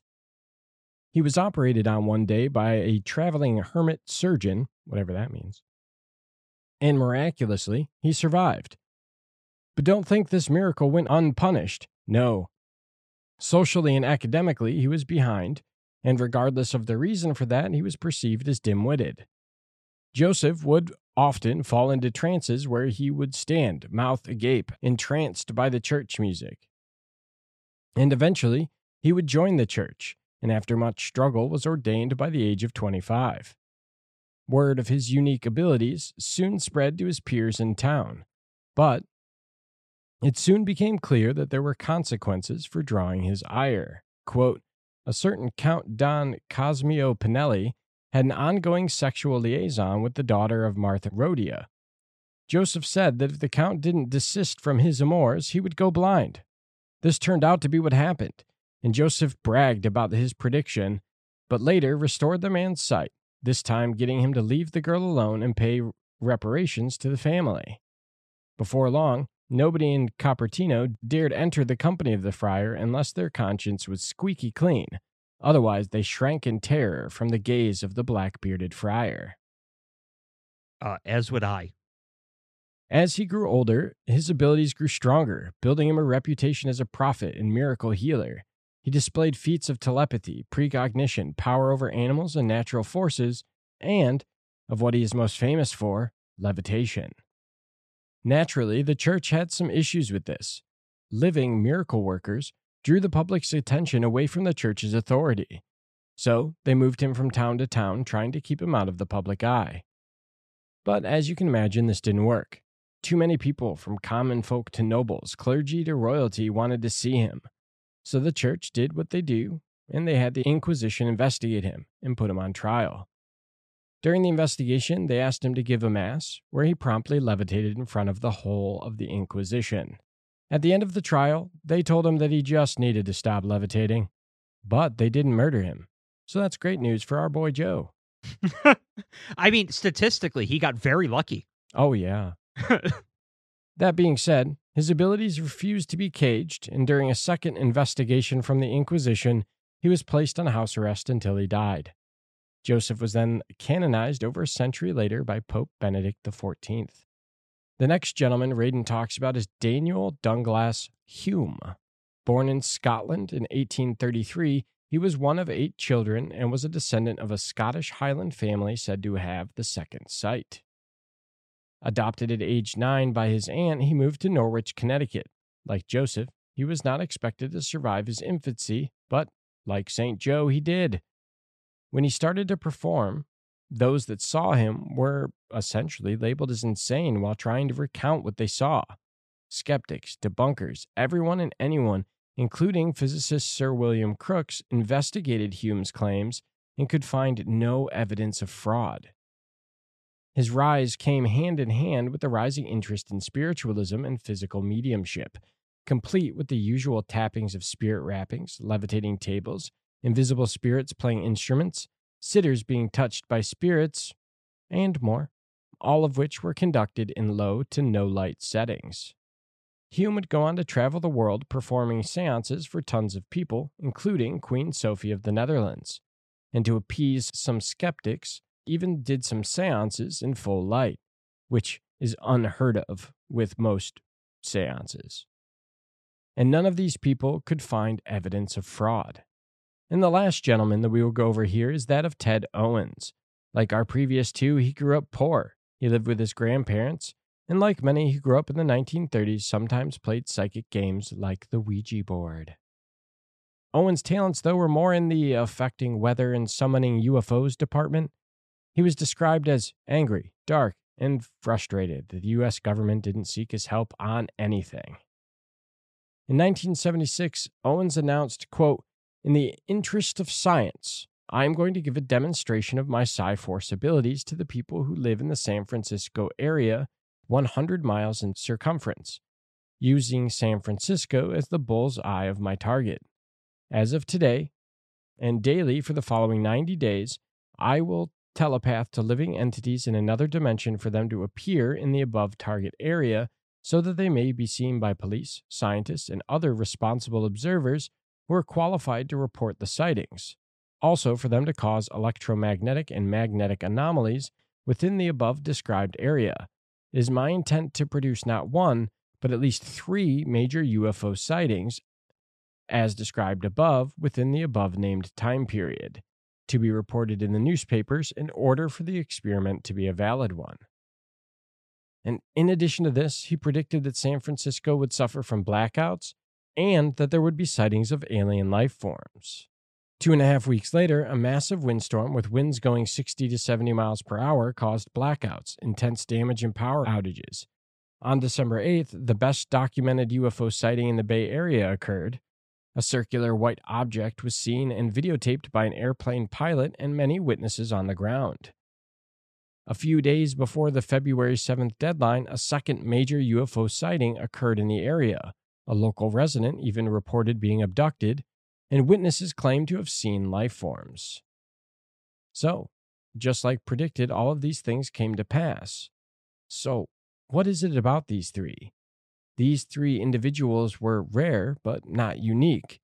Radin suspects that psi abilities exist on a curve with what he calls Merlin-class magicians, like these 3 at one far end.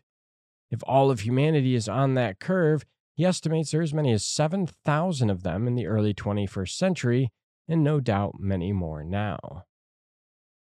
Quote, "Who are they? What are they up to? Are these the invisible adepts that Blavatsky and others insisted were real? There are many tales of shamans, gurus, and other adepts who have displayed remarkable abilities. How do we even begin to understand them? And with that, we'll move into our fourth discussion question. As mentioned in the summary, there were some similarities between the three that were mentioned here, and there are, I'm sure, a lot more similarities if we dug in deeper. But let's speculate a little bit. If everyone in the world is on the psi spectrum, what is it about these three that let them have such potent powers? Is it genetics? Is it how they were raised? Is it random chance? And do you think there is some larger purpose to the scale? Like Raiden suggests, maybe are these the invisible masters that Blavatsky talks about?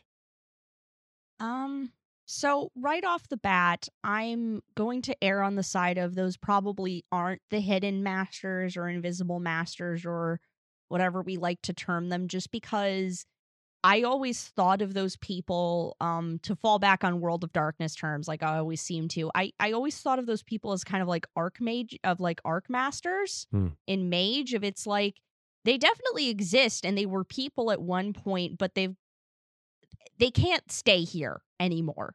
Kind of like they've reached enlightenment. Yeah, rainbow souls. Yeah, rainbow souls. They're maybe they haven't quite moved on yet. Maybe they're still here helping us. And well, if they're the hidden masters, they are still here helping us and guiding us. But they can't have day jobs at 7-Eleven. All right, that master's degree they were working on, that's donezo. They've got to go live in a fucking mountain that exists halfway outside of time. Like that is, it's just once you understand this world to that extent, I feel like you can't be a part of it anymore. So I don't think Ted Owens is one of the hidden masters. In terms of what makes them so strong in psi, it's probably a healthy dose of random chance combined with millions of other tiny factors. Like, to me, the first thing I thought of, if everyone exists on the psi spectrum, I was thinking about, my status as a super taster. Of it's like, that's just because I was literally born with more taste buds than most other people have. And so maybe people who are especially strong in psi sometimes just have a very unique brain structure that just makes it so that whatever that impulse is flows faster and brighter and fires more often.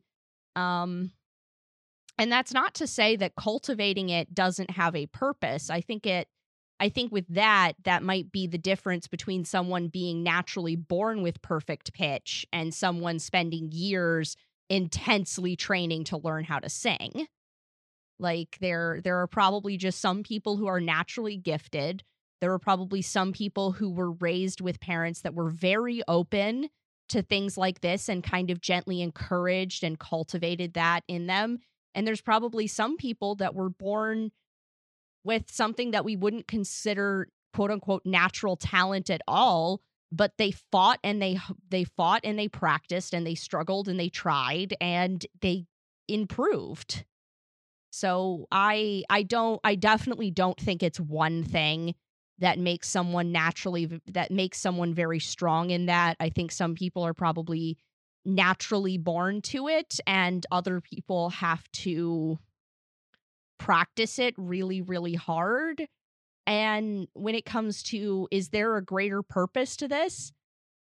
That's entirely possible. But I feel like if I try to suss out the universal consciousness, if I try to suss out the motives of the universal conscious, I am once again going to have a new type of aneurysm and die.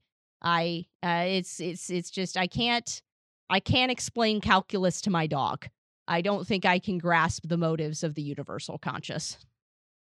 It reminds me of like serial killers, right? The whole idea of it being multiple factors that all add up to create a Merlin-class wizard, very similar to the serial killer soup, where, yes, many serial killers were abused at a young age. Yes, many had traumatic brain injuries. Yes, many tortured animals. But for each of these seemingly ubiquitous rules, there are exceptions. And for each of those rules, there are people who hit them who never kill a soul. It's a combination of factors. And I think I agree with you on that.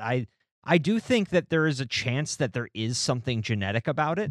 And that's based entirely off of, I mean, a trope. How often have you like heard people talking about, and in fiction or in real life, well, you know, your granny had the sight, so maybe you do too, or something like that. There is this, there are ideas of these kind of psychic dynasties that form where the parents and the children both seem to have the sight, or maybe it skips a generation. And I could see that as playing a factor, but I don't think it's the whole picture. That said, if I wanted to propose an alternative, a possible alternative could be, let's look at reincarnation. If the model is true that we reincarnate and the whole purpose is to grow our souls and learn, that those individuals are just people who are further along in the lesson plan than the rest of us. They've lived more lives, they've come back more times, they are innately on some deep soul level more knowledgeable and more, I guess, whole. The only issue I have there is if we look at some of these individuals in their life, I mean, they weren't 100% great people all the time. Ted Owens, I mean, he, in order to prove his power, called down a storm which caused damages to a city. Like, while that is wonderfully cool, I did have the thought of, okay, well, what does that look like for the poor people on the ground, or the people who now have to spend their weekend repairing down power lines and things like that, even if no one got hurt? It didn't seem like a very enlightened action. Now, that said, it could just be that in my unenlightened rube state, I don't see the bigger picture. And it could be that is simply not what's happening. But that is the only other idea I've come on that might help explain why some of these people exist. Outside of, they, much like Bigfoot or Mothman or alien visitations, like we were talking about earlier, they are here to remind us that these things exist. That, hey, we're going to give this guy extra psychic powers kind of as a way of hinting at humanity that, hey, this is on the table if you're willing to work towards it. I think it's mostly random, but I think the odds of that randomness are increased by certain factors. That those factors can be genetics, can be your own personal practice, can be literally just random happenstance that you just happen to be what the Universal program decided to put 100% on that day. Because, like the trope that you mentioned, it's your grandmother had it, so maybe you did. And I think maybe the second that they say that, they've manifested the odds to be a little bit more in your favor that is true. Like we were talking about with Joshua Cutchin, the whole idea of, well, there are certain beliefs about area that has quartz in the ground. There are certain beliefs about graveyards, and there are certain beliefs about electromagnetic zones. And when all three are leveled up together, well, then maybe you get a Bigfoot. It's also just the basic idea of witchcraft. If you put something out there, you're giving the odds, essentially you're creating the odds a little bit more in your favor by putting something out in the universe. So by saying something, even with a little bit of intention behind it, your odds go up. Maybe it's only 0.01% that day, but now it's living rent-free in the back of your subconscious, and maybe that grows it over and over again until it either happens or it doesn't, depending, on multiple other circumstances. Because, as proven by some of the scientific experiments that were done with psi, belief matters. I can hand you blessed tea, but if you don't believe it's blessed, I ain't going to do shit. So I think all of these factors matter, but ultimately, I think it's random. Yeah. I mean, as kind of shitty as that is, as somebody who really wants to be like a powerful within magic, I think it's completely random. That being said, I think you can increase your odds of that happening by committing yourself to this, doing it, striving harder, which is essentially practice, right? But you could practice your whole life and never achieve it, which sucks. Yeah. But it's true. Yep. I mean, well, and It is unfair, but I mean, that's overwhelmingly what the world has told us, is that Right. you're going to be born with certain advantages, and it's up to you how you use them, but you will not have them all. And that's just how it is. No one gets to be a mid-max character. Yep. You have to take flaws on your character sheet. Right. No, and maybe the fact that the three examples that were used here, the fact that they were all poor and downtrodden in their respected societies, whatever, is kind of what gave them that leg up to be the 95% at start, or 100% at start, whatever it might be. They had to pick some dump stats so that they could Right. have magic up at a high level. Right. No, yeah, they dropped their for like St. Joe, his stamina was at Yeah. the beginning, There is an idea in Mormonism that before you are born on Earth, you select certain challenges in order to test your faith and kind of increase the reward that you will reap when you once again enter into God's kingdom. Well, it's kind of like the idea that we've talked about. I'm pretty sure we're talking about on the show. I know we've talked about it outside of the show. The idea of like, essentially like our character, our us, Yeah. where we've decided what trials that we go through, Mm-hmm. in this lifetime. And I'm pretty sure we're talking about on the show because I'm pretty sure we've all mentioned how we'd want to beat ourselves up Yeah. for choosing some of the decisions that we've had to go through. Yes. Yeah. But I'm coming for that, fat boy. nonetheless, I also like for the last part of the question, are these the invisible masters?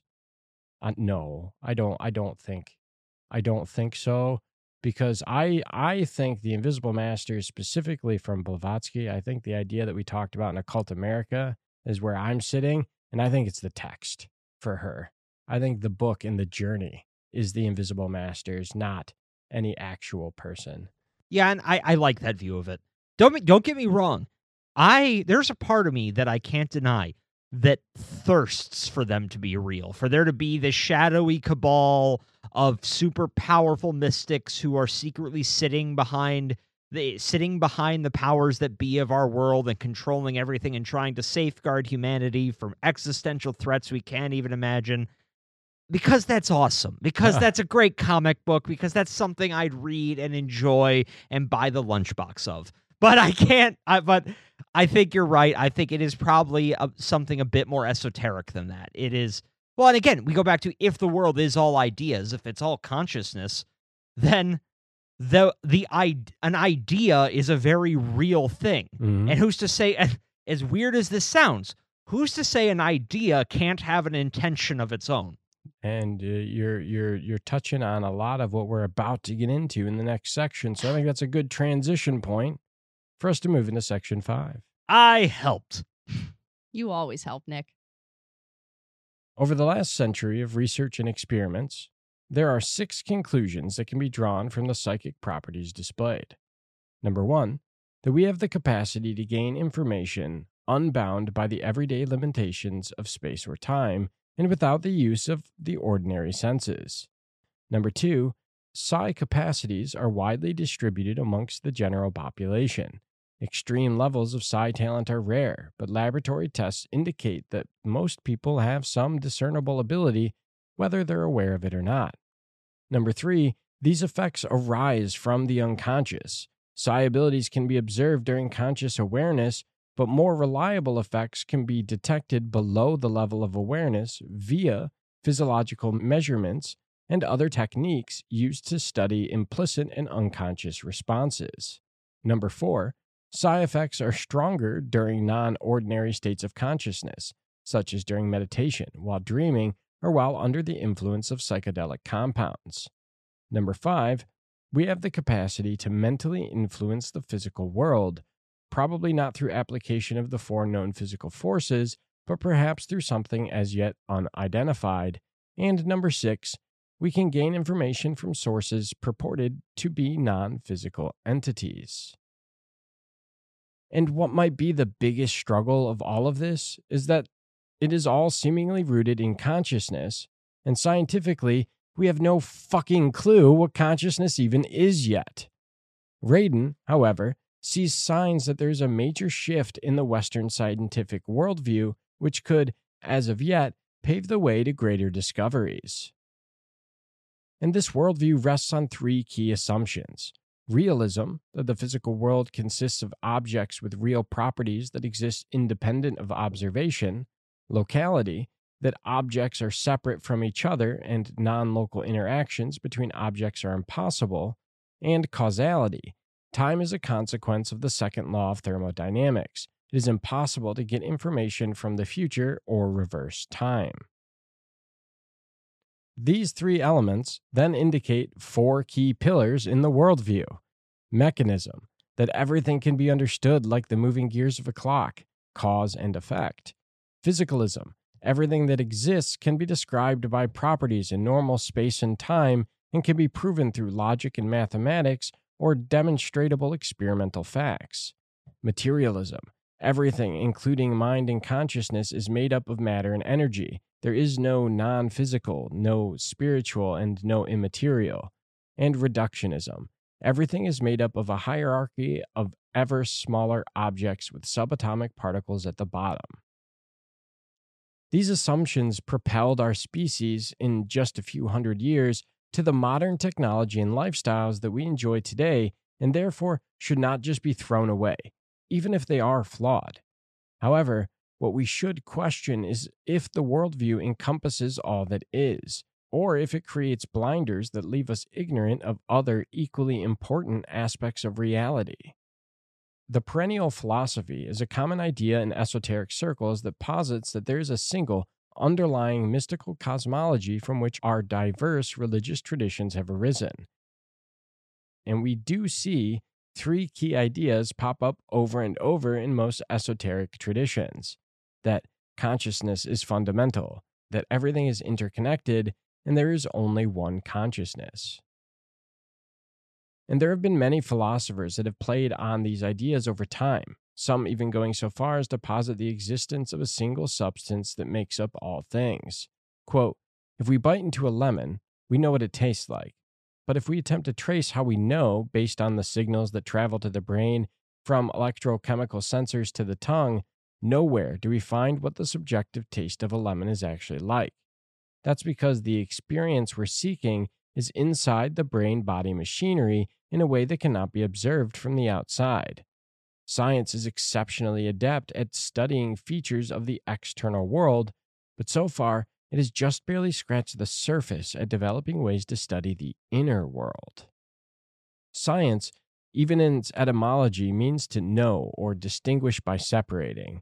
Essentially, that to understand something, we must take it apart and understand its parts. But this only works for objects that can be cleanly separated and don't include possibilities, like what is seen at quantum scale. Awareness or consciousness cannot be taken apart. And this issue has sparked a revival of interest in idealism, a philosophical notion that indicates that reality is fundamental of the mind. This idea is related to panpsychism, which posits that all of matter is imbued inherently with a property of sentience, or the idea of neutral monism that has also been taking hold, that mind and matter are complementary aspects of the same fundamental stuff. In a 2014 book called Why Materialism is Baloney, computer scientist Bernardo Kastrup argues that the neuroscientific assumption that the physical brain gives rise to the subjective experience is laughable. He cites a 2007 article in Nature that showed that the assumption that there is an independent reality, independent of observation, realism, is not compatible with quantum theory or experimental results. Quote, we believe that our results lend strong support to the view that any future extension of quantum theory that is in agreement with experience must abandon certain features of realistic descriptions. Meaning, basically, that reality must depend on observation. But who is then doing the observation, or who is doing the observing? In a 2005 article by Johns Hopkins University physicist Richard Henry, Henry says, quote, physicists shy away from the truth because the truth is so alien to everyday physics. A common way to evade the mental universe is to invoke decoherence, the notion that the physical environment is sufficient to create reality, independent of the human mind. Yet the idea that any irreversible act of amplification is necessary to collapse the wave function is known to be wrong. The universe is entirely mental. Kastrup further posits that if reality is mental, the most simple hypothesis is that there is but one mind, one fundamental medium through which all of existence unfolds. Otherwise, the mind would have had to naturally arisen countless times over and over throughout history. So if we assume that the esoteric traditions are correct and that personal consciousness and universal consciousness are made up of the same stuff, then personal consciousness may be thought of not as a tiny part of the universal consciousness that has been broken off and is separated, but rather as the tip of a very large consciousness iceberg. Divination magic works because universal consciousness would be more fundamental than space and time, and because of that, personal consciousness can also perceive the past, present, and future. This occurs when the personal consciousness identifies itself with the universal consciousness, like in meditation or gnosis. However, as universal consciousness is inconceivably large, there are limits on what personal consciousness can perceive. I don't think I've ever said the word consciousness this much in my life. Every time you say it, I saw your eyebrows go up another fraction of an inch. Because I didn't want to do the uppercase, lowercase c thing, because I didn't do it at the beginning when I got to this part. I just kept writing personal and universal consciousness. So here we are. Fun word to say. Yeah. Weirdly hard word to spell repeatedly. Yeah. Conscience and I hate it. I can't even say it out loud anymore. Conscience and consciousness. Yeah. God, I'm so dyslexic. Now write subconscious and don't fuck it up the first time. No. I will every time. The first time, every time. Force of will works because the physical world is an extension of the personal consciousness. However, personal consciousness is limited due to reality inertia, aka the self is smaller than the whole, so it's hard for the little part to have massive changes on the bigger part. Personal intention can be thought of as the electrical circuit to the battery. The circuit does nothing without the power. And theurgy works because, quote, the human physical form is one of a potentially infinite number of ways that consciousness can be embodied. There is no reason for the body that hosts personal consciousness to necessarily be physical, at least not in the way that we currently understand physicality. And esotericists and occultists have, as mentioned before, thought that consciousness is fundamental, and more scientists are coming around to this idea. Some are not, of course, and this is shown in 7 ways of thinking about consciousness that Raiden has laid out for us. Reductive materialism, which is the matter organizes itself in a way to eventually produce consciousness. Subjective experience is nothing but recursive loops in the brain, a cold, magicless mechanical universe. Reductive materialism without consciousness. Matter organizes itself to produce the illusion of consciousness. Everyone is a zombie, following pre-coded behaviors. Magic in this worldview is also impossible. Soft idealism. Consciousness is primary, but matter emerges from it, as do the brain-based activities of cognition and perception. Magic here is possible. Hard idealism. Consciousness is primary and matter exists only as an appearance within consciousness. The world is fundamentally built of pure awareness, not matter and energy. Magic here would be obvious. Straight up dualism. Consciousness and matter both exist, and neither arise from the other. They are separate, primitive substances which together form reality. Here, magic is possible. Wishy-washy monoism. Consciousness and matter are 2 different perspectives of the same reality, like 2 sides of a coin. Magic here is possible. And then cynical nihilism. Neither consciousness nor matter exist, and everything is but a pointless illusion. Finally, a philosophy that speaks to me. Quote, this is the refuge of suicidal philosophers, nihilistic skeptics, and a majority of college sophomores. I'd like to take my last statement back, please. No magic for you. Fuck! What is interesting about this is, in the times past, we would expect only philosophers to posit these versions of idealism or even talk openly about the emerging consciousness. You know what we mean, listeners. I think we've reached the brain damage stage of this show. The Yep. good news is we're almost done. Yep. Now, we are seeing an uptick of mainstream scientists and scholars talking about these ideas. Quote, some suggest that reality literally is information, like a cosmic conscious hologram. Others talk about reality as a mathematical or supercomputer-based simulation. You know, like the Matrix. We see this even with math, which so many claim to be infallible. One idea that's been posited in a response to an essay contest is that reality is actually not completely independent of observation, essentially saying that mathematics itself has a life of its own, that mathematics is the universe. And many thinkers, such as Sir Roger Penrose, have long noted how strange it is that the natural world operates by such precise mathematics, so much so that we often prove something is real mathematically, such as black holes, long before we find them in physical reality. Penrose suggested that this accuracy was not the result of a new theory being created to explain mass amounts of data, but rather that the extra precision was seen only after the theory had been produced, aka we live in a symbolic reality. So, if magic is real, like Raiden wants us to believe, why can't I then use it to change my reality? And why can't we use it to end all social ills? Well, according to Raiden, we can. Kinda. Magic, for the most part, is frail and subtle. Not everyone is going to be St. Joe the Levitating Preacher Man. And on top of that, you have to fight against reality inertia, a potential lack of talent of your own, and then your own unconscious thoughts getting in the way. So, if there is all the evidence, why is the existence of psi still so controversial? Because, as Raiden puts it, people believe what they want to believe. And because psi implies magic, it finds enemies both in dogmatic skeptics and religious fundamentalists who see such things as inherently evil. And for those that practice magic, they are striving for enlightenment, or, for some, power.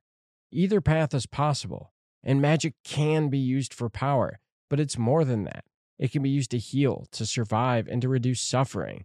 It is limitless, so we must be careful with how we use it. Quote, many scientific and scholarly disciplines are slowly coming around to the idea that consciousness is far more important than previously imagined. The shift of opinion, combined with the idea that reality is a form of information, provides a renewed appreciation of ancient esoteric legends about magic. If we can get past the supernatural connotations, the religious fears and prohibitions, and the occult baggage, then through the scientific study of magic, we have the potential to make rapid progress in gaining a better understanding of who and what we are. If we can't escape our past, then we may be running headlong into extinction. Magic is real. Let's deal with it. And with that, we're going to move into our final discussion question. So let's go back for a second to what Bernardo Kastrup theorized, because it weirdly caught me off guard. So assuming this is true, that reality depends on observation, who or what do you think is doing this observation? Is it the universal consciousness? Is it aliens? Is it us? What do you think? Well, that's a tough question. I guess going to the idea of, okay, if consciousness is fundamental, returning to that, then it's everything, right? And if everything is made of consciousness, then we enter, well, are we in a pantheistic reality in which every object has consciousness? It just may not be a form of consciousness that we recognize, right? Right, that we can recognize or understand, right. Now, if that's true, then reality is being observed by the universal unconsciousness, but everything that exists within it are akin to its eyes. In that way, everything that is, was, or will be is observing itself, and in doing so creating a consensus reality that we share. At least that would be how I would thread that particular needle. Because ultimately, again, we go back to if a tree falls in the forest and no one hears it, or doesn't make a sound, the answer would be yes, because the tree heard it. Right. The tree is aware of its own falling. Maybe it's screaming. Also, the ground and the leaves and the other trees. Right. I think that is actually probably the simplest way of negotiating a materialist universe in a consciousness-based paradigm. Mm-hmm. In that, yes, there is a consensus reality, there is an objective reality, but that objective reality is an active construct of everything within it. Does that make sense? Yeah, no, it makes sense. It's along the same lines of how I was thinking about this question too. Yeah, so I think the observer is us, and when I say us, I don't just mean humans or even living things. It is The whole, things that are the observers. the one thing and the one mind or whatever. You know, oh God, go back to the esotericists. The journey upward begins by going inward. Right. The journey, and ultimately all you're doing in a lot of the Western esoteric traditions is finding the road between lowercase c consciousness and uppercase C consciousness. And that road takes you into the self, and then going into the self, you enter the larger universe. Right. And that, if those experiences are what the people who had them say they are, then that is the only conclusion you could draw. Ultimately. I mean, yeah. Yeah. My thinking is honestly largely along the same lines, is that the observer is, I wouldn't go so far. Yeah, I think the observer would kind of be the collectively, like everything that's sapient, like everything that is kind of at least to some degree aware of its own consciousness probably qualifies as the observer. The other thing that I was thinking is, and this is not necessarily something I believe, this is just a line of thought that I'm entertaining, is if our universe is some sort of simulation, and I'm even thinking of it not just being like a for fun video game, if we are a reality contained inside of a larger one, that for some reason this is where we go to be tested and grow and develop and change, it's entirely possible that the observer that creates the universe is, the real version of ourselves, whatever actual society that we come from that created this simulation in order to, again, I mentioned that thing of extreme therapy after extreme therapy. Maybe everyone alive in this universe is a fucking mental patient, and this is just living a life, or 1,000 lifetimes here is just the way that you wake up and you don't have PTSD anymore wherever we came from. And so it's possible that the observation is the mods or whoever's, or the therapists that are maintaining this therapeutic simulation, which might explain why it seems like our force of will influences the reality around us. Of it's just like, okay, let's check in on Jay. What's Jay currently believing and pursuing? Okay, are we seeing Jay trend upward by engaging with that belief? We are. Okay, modify the simulation for Jay specifically. This is working. We found something that's working. Lean into it. Well, I don't think this is at least I hope this isn't a reflection of real reality.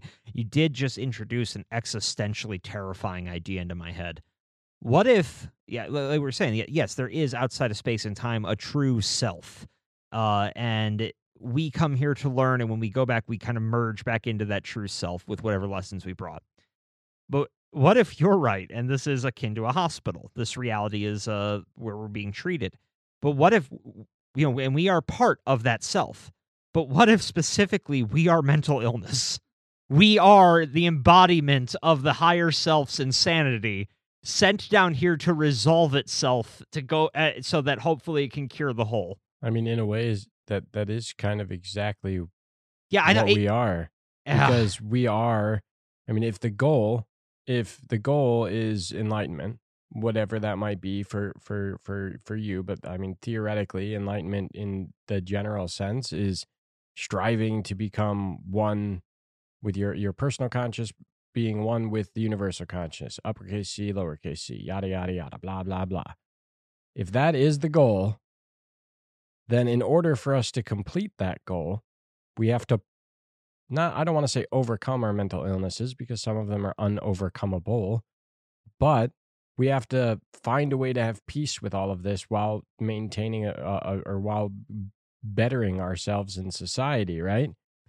So we have to almost like therapize ourselves. So I don't have anxiety. I am anxiety.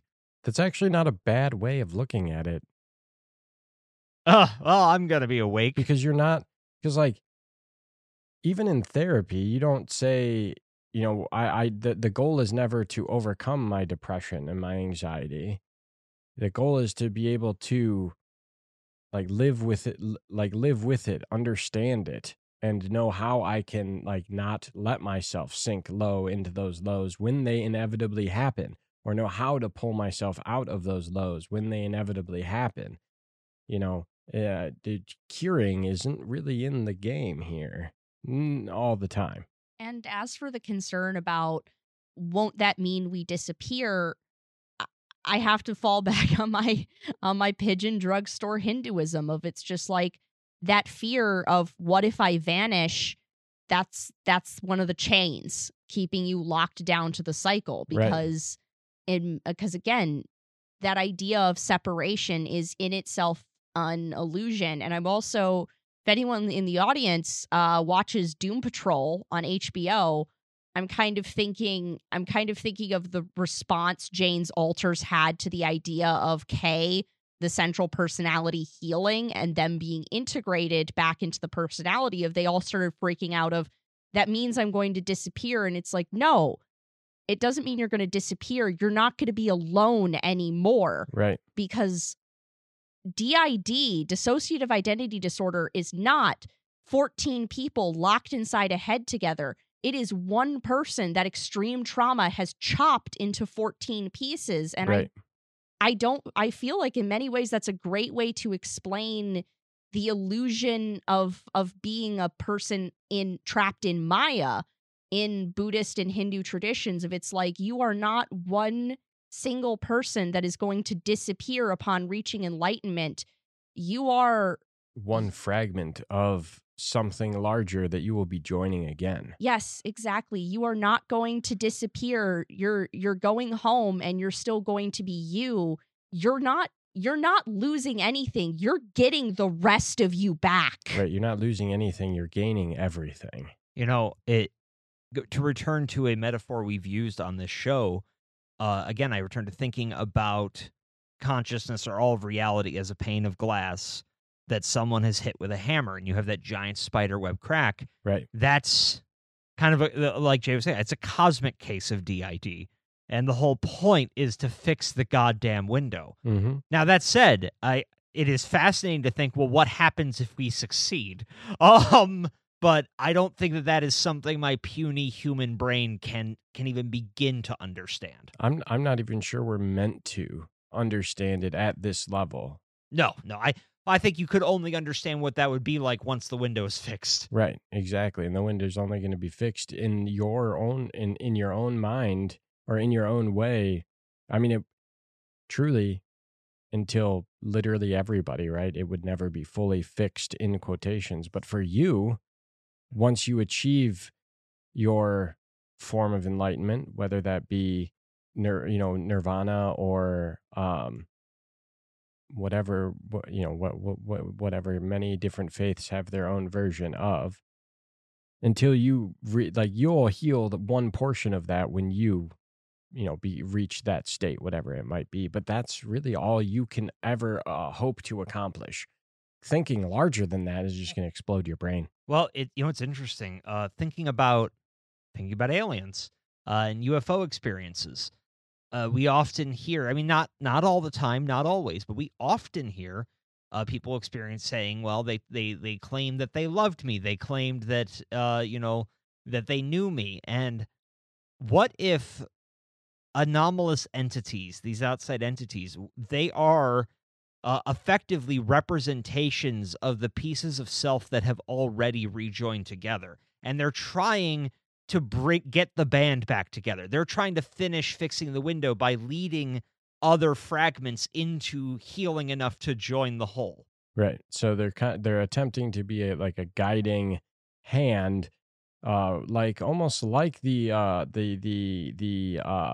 Archmasters from Mage reaching out from the ether to help us every now and again. Yeah.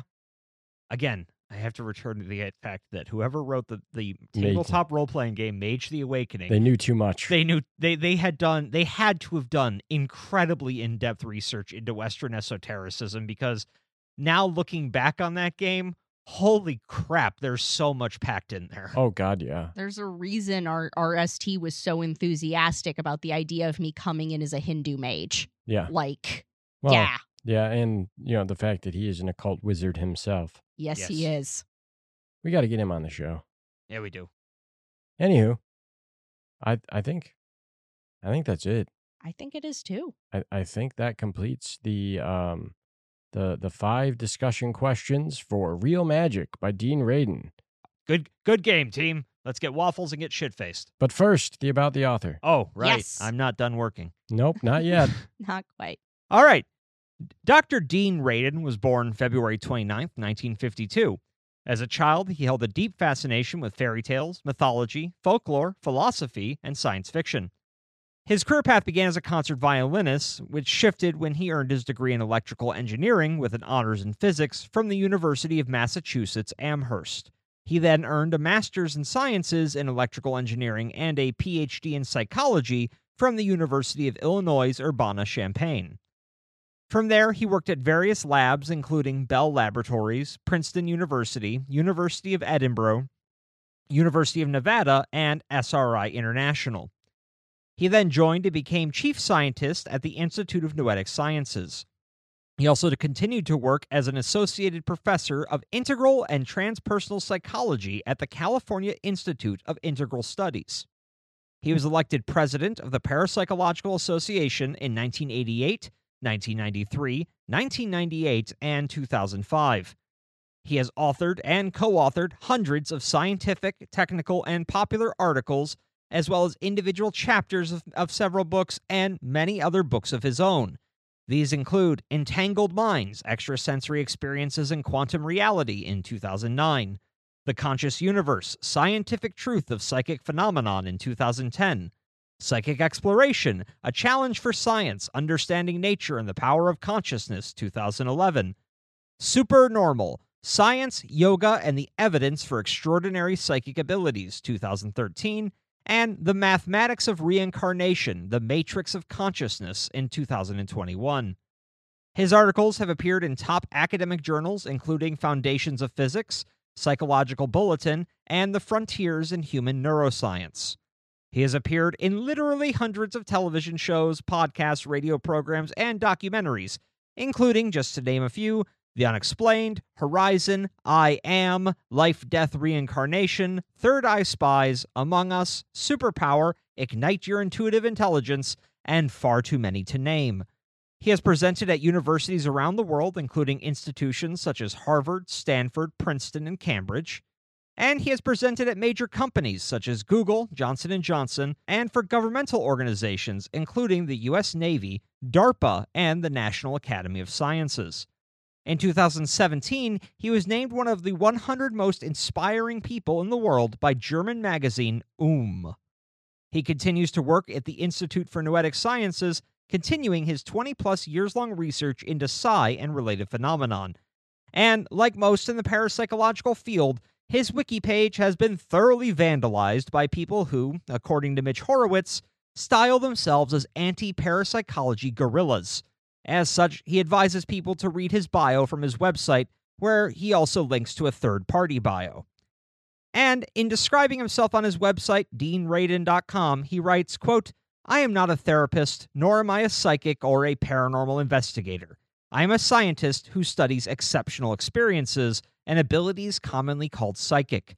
If you are disturbed by these experiences, I recommend that you contact a qualified clinical psychologist or psychiatrist knowledgeable about these experiences. I fucking love Dean Radin. And as one more note, which is very, very exciting, Dean Radin is going to be adding Noctivagant to the hundreds of podcasts he's appeared in.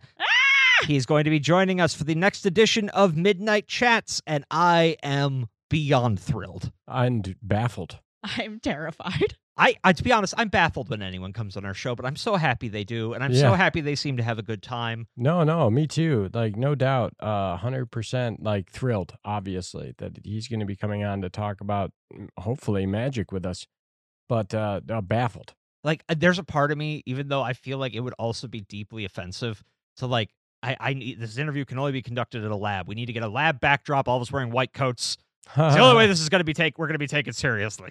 Or we can just be a bunch of weirdos who are fans of his book. Yeah, I think that's probably the better approach. Yeah, let's do that one. Rather than a massive illusion campaign. Yeah, just I feel like lying to the man is not a great start. Okay. Rory and me are in our normal backdrop, and we both look tired and embarrassed, and then there's Nick doing the whole bit on a third camera, and every time we make eye contact with Radin on the screen, we're just mouthing, I'm so sorry. I am actively just mixing random chemicals as we talk. Halfway through, I can no longer ask questions because I fucking blow myself up. And now we're fucked. No, just keep going. Just keep going. He has a fucking healing factor. Just keep going. I do not have a healing factor. You do now because I said so and I did a spell, and don't worry about it. I spent 3 weeks in a hospital and 9 months in physical therapy proving I don't have a healing factor. And yet the odds were against chance that you would do any of the things that you're doing now. Running a podcast? You can walk. How about walking? Oh, right. Moving. You can breathe without a machine. Yeah, I guess that's fair. And from what I've heard, that was touch and go for a minute. I mean, there's a significant chance I could have died. Let's move into housekeeping. Housekeeping! So if you liked what you heard, please like and subscribe on whatever podcasting platform that you are listening on. And if it is Spotify or Apple, leave us a review. 5 stars preferred, but not required. But preferred, definitely. If you want to reach out to us, you can do that, via email. If you want to yell at us or give us a book request or something, noctivagantpodcast@gmail.com, or on Twitter @noctivagantpod. And I am at MixRoy Wicks. I am at Bearish Terror. And I'm at Midwest Undead. And then we have a whole heap of other social medias, including an Instagram, Noctivagant_podcast. A Reddit account, Noctivagant Podcast. And a Tumblr account, Noctivagant Podcast. And I think that's about it. Yeah, they don't know about our secret account on Evil Twitter. No, we don't talk about Evil Twitter, not here. Sorry. I don't have an account on Evil Twitter. Have you guys been holding out? No, you have one. Oh, is Night Nick the one that posts there? Night Nick, yeah, that's what we'll call him. The self that is only around when I'm sleepwalking and committing all of those murders. He keeps hitting me with random objects around the house, and I've asked him to stop. He's trying to murder you. I've noticed. All right, but I think that's it, right? Anything else? Final thoughts? I like the book. Go and buy it. Yeah, it was great. Buy it. It was a fantastic book. Honestly, we were talking about using this book to kind of start people off who are resistant to the idea of psi. I think real magic first, twin telepathy, fringeology. Yeah, or actually, I might go fringeology, real magic, twin telepathy, just because fringeology is a good intro to all of it. Actually, yeah, that's a good point. And then real magic is like a deep dive into psi. Twin telepathy is a deep dive into telepathy. Mm-hmm. Which isn't covered heavily or really at all in this book. Yeah, because it was one of the Sigma 6 experiments. Six Sigma. And again, so many of the people mentioned casually for a single paragraph in Radin's book here get lengthy descriptions and histories done in twin telepathy. Yep. All right. But I guess I'll lead us out of here then. Please do. So, good night, ghosties. Good night, ghoulies. Good night, moth people. Stay safe out there on those midnight roads. Don't get lost. Do it. I feel like I have to at this point. Just do it. Stop listening to them. Do it. If you get lost, at least try to stay in sight of the signposts so that you can find your way back. We only find new things when we get lost. I mean, that's fair. Fuck, that's fair.